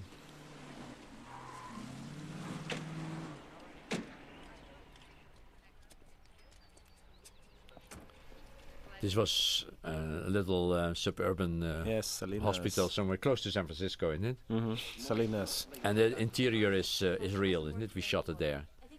Also trying basically to work with very long shots. I mean shots that are not interrupted by editing, isn't it? Again. Here. Yeah, exactly. Yeah. So that you get a really feeling of being there because you're so shortly there anyhow, isn't it? So you get more of a feeling of presence, of being present in the situation. Yeah, you find out the same information he does in one shot. I think that's always exciting to watch. I think even here, I think we nearly don't cut. It might be just also one shot. Yeah, I think the choreography in those scenes is really, really good. I mean, it's like, and a lot of the scenes, like the way the actors move, and it feels very real. It's not like so forced that they have to walk to camera. It happens automatically almost. Yeah. Although it was sometimes we had a hard time to convince them that they had to make 3 steps because it would be better for the camera, isn't it? Even if they didn't feel it as such. Yeah. I think there might be one cut here or something. Yeah, reverse cut on Michael. Yeah. Yeah, it's always hard to convince an actor to have to walk somewhere, to go somewhere. Right. So was she ever a suspect? Nope. There was some talk. But it never. I used him. This is the actor I used again in Showgirls, in fact, when he's the stage manager there. You look like a stage manager. She did. But like I said, it never panned out. More and more information is being revealed. Yeah, I'm just making clear that that Beth might be the guilty person in it. Exactly. So that really starts to shift from Catherine away from Catherine Trammell. Then, of course, here we start the final part of the movie, where basically he realizes that she's nearly finishing the book, which is called Shooter, after him.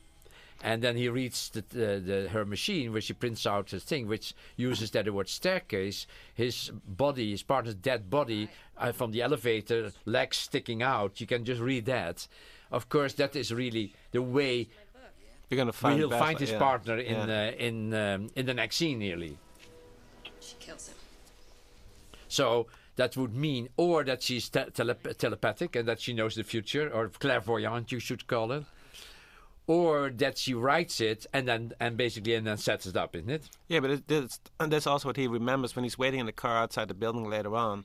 Right. All of a sudden he realizes what he has read, and he says, "Oh my God, this is a setup." But then, of course, he still, because of the completely unexpected presence of Jean Triplehorn in that scene, and all the evidence that's planted by Sharon, it still looks at the end of all that although she gave him the clue here, kind of, it still looks like it's Jean Triplehorn, and the police believes that, isn't it? We did many takes here. It was interesting because we combined the takes where where Sharon was nice, and then Michael got really aggressive. That was basically their dynamics. And when Sharon got mean, he became very cool. And in fact, but the two, if you would cut the takes together as acted, they didn't work as well as when I cut the takes together that were basically from the different attitudes. So I used the attitudes that were not corresponding in the editing. As you can see, we took a long time to shoot because it was pretty bright outside. Yeah, when we started. Right, it's pretty dark outside to the end of the scene. Well, that's me forcing everybody to make a lot of takes, probably. But Michael did it in many ways, but it was really interesting because, I mean, that the editing could change a scene even in such a dramatic way. Yeah, but also in subtle. It was very subtly done. Yeah. And I think that makes it. That is, again, shot with 3 cameras in it, just for Twilight's situation. Yeah. And in the scene before, of course, what we didn't mention is Dorothy Malone, who is Hazel Dopkins, that we finally see a little bit more that we see here, I think only for the 3rd time. Again, something is suggested between the two of them on a kind of a sexual level, I think. Do they have a sexual lesbian relationship? Sharon and Hazel Dopkins, or is it just basically Sharon being interested in let's say, spontaneous homicide, isn't it? That's the building. Again, Twilight shooting. A lot of Twilight we use. A lot of evenings, a lot of, just tiny little moments you can do those shots. Yeah, this scene I think is shot in a way that he's going to die, isn't it? That's why we, for example, in the next shot, I think after him, we have this lamp going from green to red here at the end. Exactly, yeah. That's a way to make sure that the timing was right. But we never got it on red. It's orange, I think, isn't it? I think we got on red, but you just cut it off. Oh. But even the lighting in here, that goes slowly towards orange and red. The reds and the building. Right. Again, this is the elevator where the floors are always the same, isn't it? The elevator seems to move, but it's not. Yeah, so each time you open the door... we put a different background there. Yeah. In fact, we shot it in one take. It's intercut later but we shot it in one take, so we made these changes as he was going in and out, I think. But now that something is going to happen. Yeah. It's nice that it basically builds up with these stops all the time, isn't it? Yeah. I think it's a great build-up. but you still have no idea what's going to happen. You know that somebody's going to die. This is the moment you talked about, isn't it? Yeah, this is when you realize, oh my God. There must be something wrong in it. There's something, and he recognizes, and he remembers possibly what he has read on that last chapter of the book. Otherwise, we cannot explain it. Otherwise, we discussed it for a long time on the set. But what makes him go over there? How do I know? You know. Well, I think because we shot it out of order a little bit. Yeah.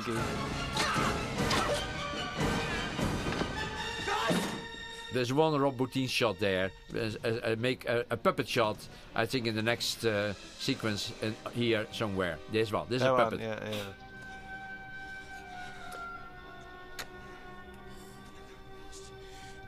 And there we have the legs sticking out of his dead partner, isn't it? That's right. Yeah, that's in the elevator. That's exactly how she had written it in a book. There's a prosthetic on the side of his cheek there that we pump blood through.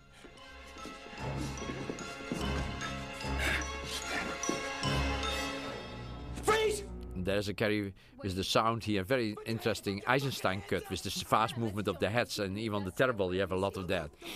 And this, I really like this shot too, this kind of Steadicam shot really, but keeps everything together, the shadow there. Exactly, yeah, I love that. And a really nice light there, the green is so good, isn't it? Yeah, again, this is the very subtle color Charles all over the movie, and this is like really... Well, we looked at Hockney a little bit, the paintings of Hockney, isn't it? Yeah, exactly. And probably Hopper, but... I mean, there she's, of course, crazy enough to put her hands in her pocket. And we were discussing how the hell can we... Because he had the hands outside in the shot before. How can we get her hands back in? And we said, well, we don't know, but you have to do it, Gene. Otherwise, you're not going to... I talked about it in the interview that you recorded, but it was really hard for both actors to do that because it was so against character, really, isn't it? Yeah, but it had to happen, of course, because it was for the plot absolutely necessary. But clearly, Jean would never put her hands in her pockets, basically, as a psychologist, while a guy would have a gun on her, isn't it? And of course, I mean, why would she grab her keys, really? Anyhow, it works, basically, I think, but it was hard for them. And now we start to bring accumulative evidence forward that it can only have been done by the person that was just killed, Bet, isn't it? Yeah, but at the same time, you know that, a person that would never leave that evidence behind either. So you kind of still suggested that. Yeah, somehow the police is stupid enough to take everything for granted, isn't it? It is too simple to find it essay at the San Francisco Police Department jacket there. Yeah, right. I think we shot it perhaps also a bit too bluntly, isn't it? Yeah, but I think it's the end of the movie. You cannot just explain everything to Daz or take the time to do it. Right. I think sometimes you have to be a little bit like that and get it over with. This, of course, is a blonde wig that was left behind by Sharon Stone, isn't it?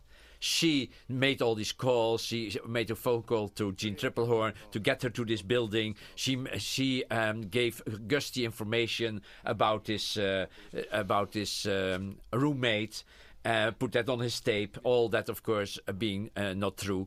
And somehow, miraculously or satanically, that's why I always call her the devil, she was able to put all these things together in the right time frame so that everybody would meet there in the corridor, and so that she set up the execution of Bet by Michael Douglas. That she foresaw that it would go that way, which is, of course, quite impossible, but that is her plan. And she planted, of course, these photographs there probably, and the books. After the killing, she went to the room of Jean, put all these things there, so that showing that she had an obsession, that Bet had an obsession for Catherine. And of course, the last photograph of this group there, she's as a boxer when she was with the boxer, and this is the two photographs that explain basically the attitude of Jean towards Sharon. In the second close-up here. Tramel's roommate her freshman year is dead. She died of leukemia. Her jealousy, her fascination, her admiration, and perhaps her love-hate relationship between the two women.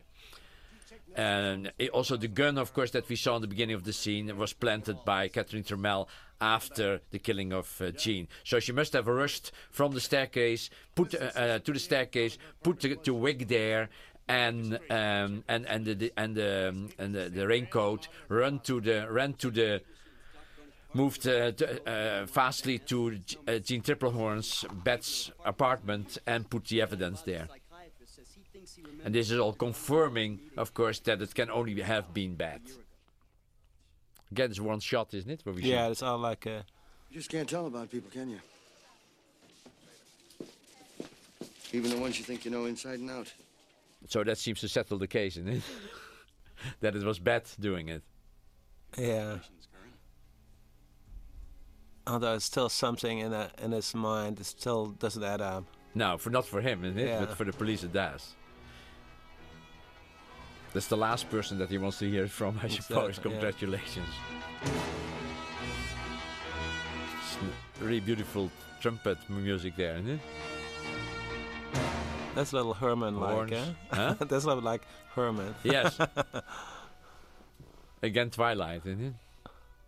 Michael was always, after we shot the scene, he came back to me and said, you know, that's a pity. I should have gotten out the car, but I should have taken a moment there. Remember that he said that?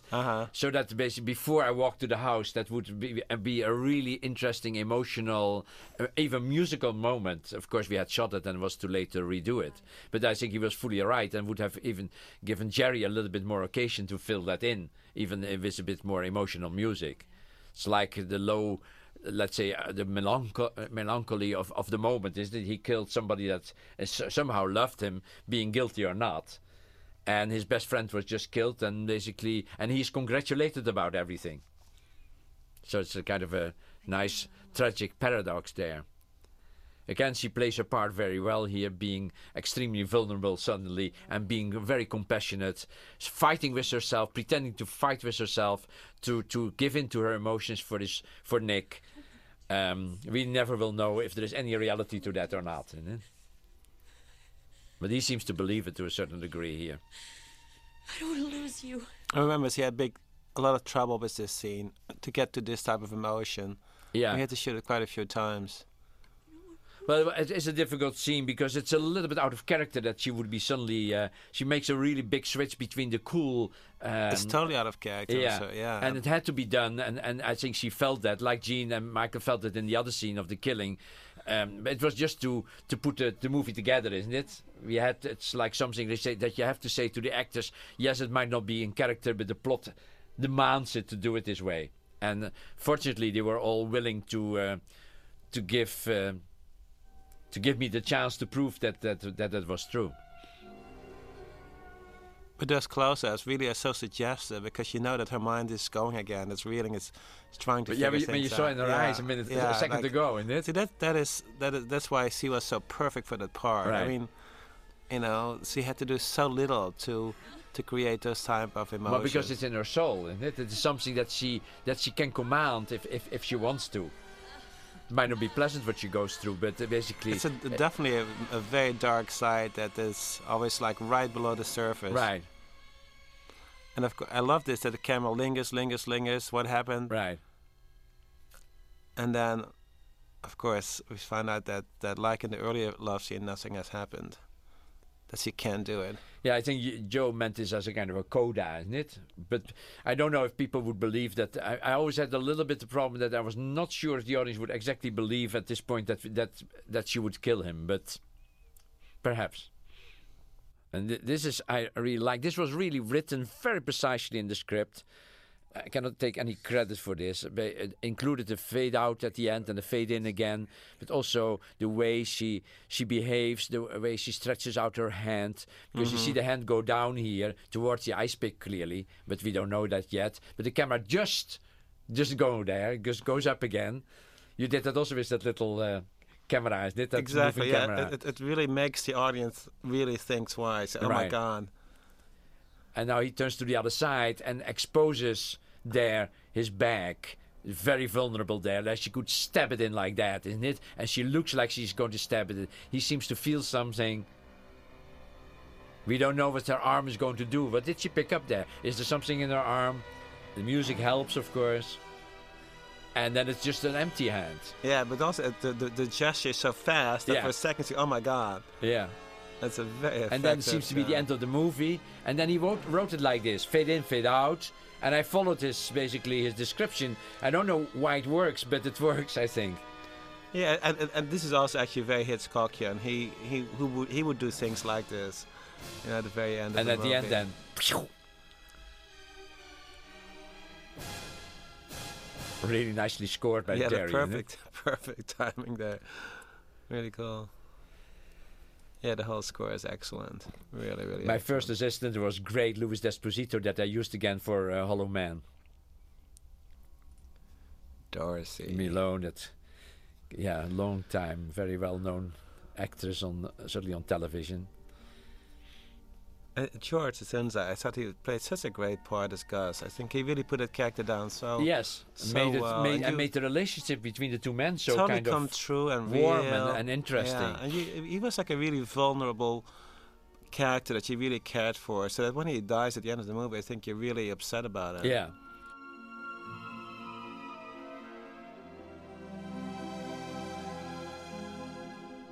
Well, we still used a lot of. I was trying to figure out what we used them for. Well, for the car scenes and all that stuff. Or maybe just a driver sometimes, because you need drivers for just cars that move around in the background.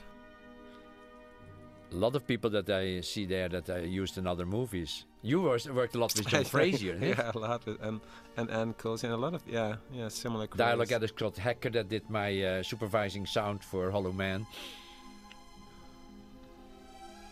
Steve Flick, of course, sound effects editor, was great. It's brilliant. He also did Twist actually for me. Foley mixer. There's some really good guys there.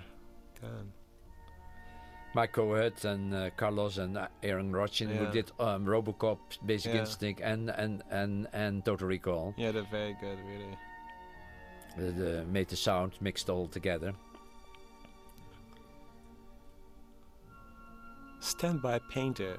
That's well, just that was basically if a knife would hit the set and the paint would be gone. That's just an important guy on the set. I mean, people always underestimate that. I use them all the time. Even if, for instance, the color of a wall doesn't match the lighting or light. Right. You ask him to quickly change the color. Just paint it light green or paint it whatever it has to be. And they're really good at that. Yeah. Or even the perspective painting real quick, and they're quite good artist.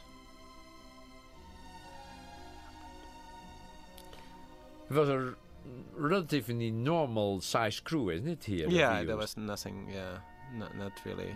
Robo Team, basically, I told you this, the special effects of the makeup and the puppets, the two puppets of Johnny Boss and George Zunza.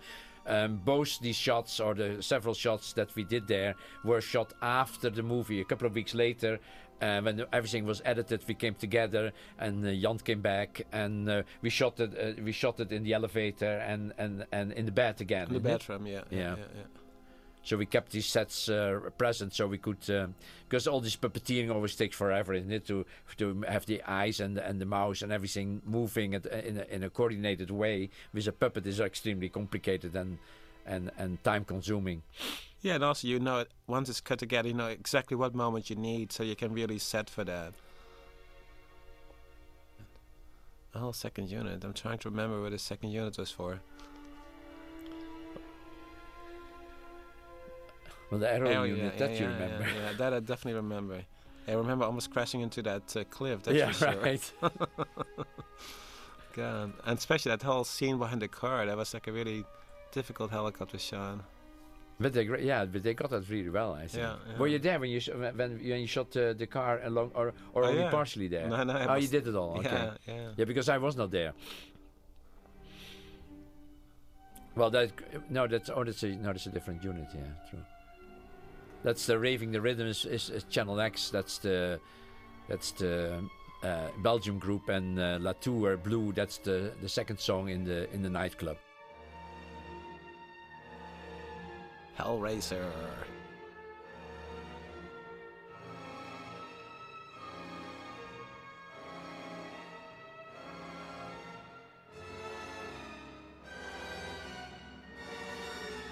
This is the music again from the very last moment of the movie.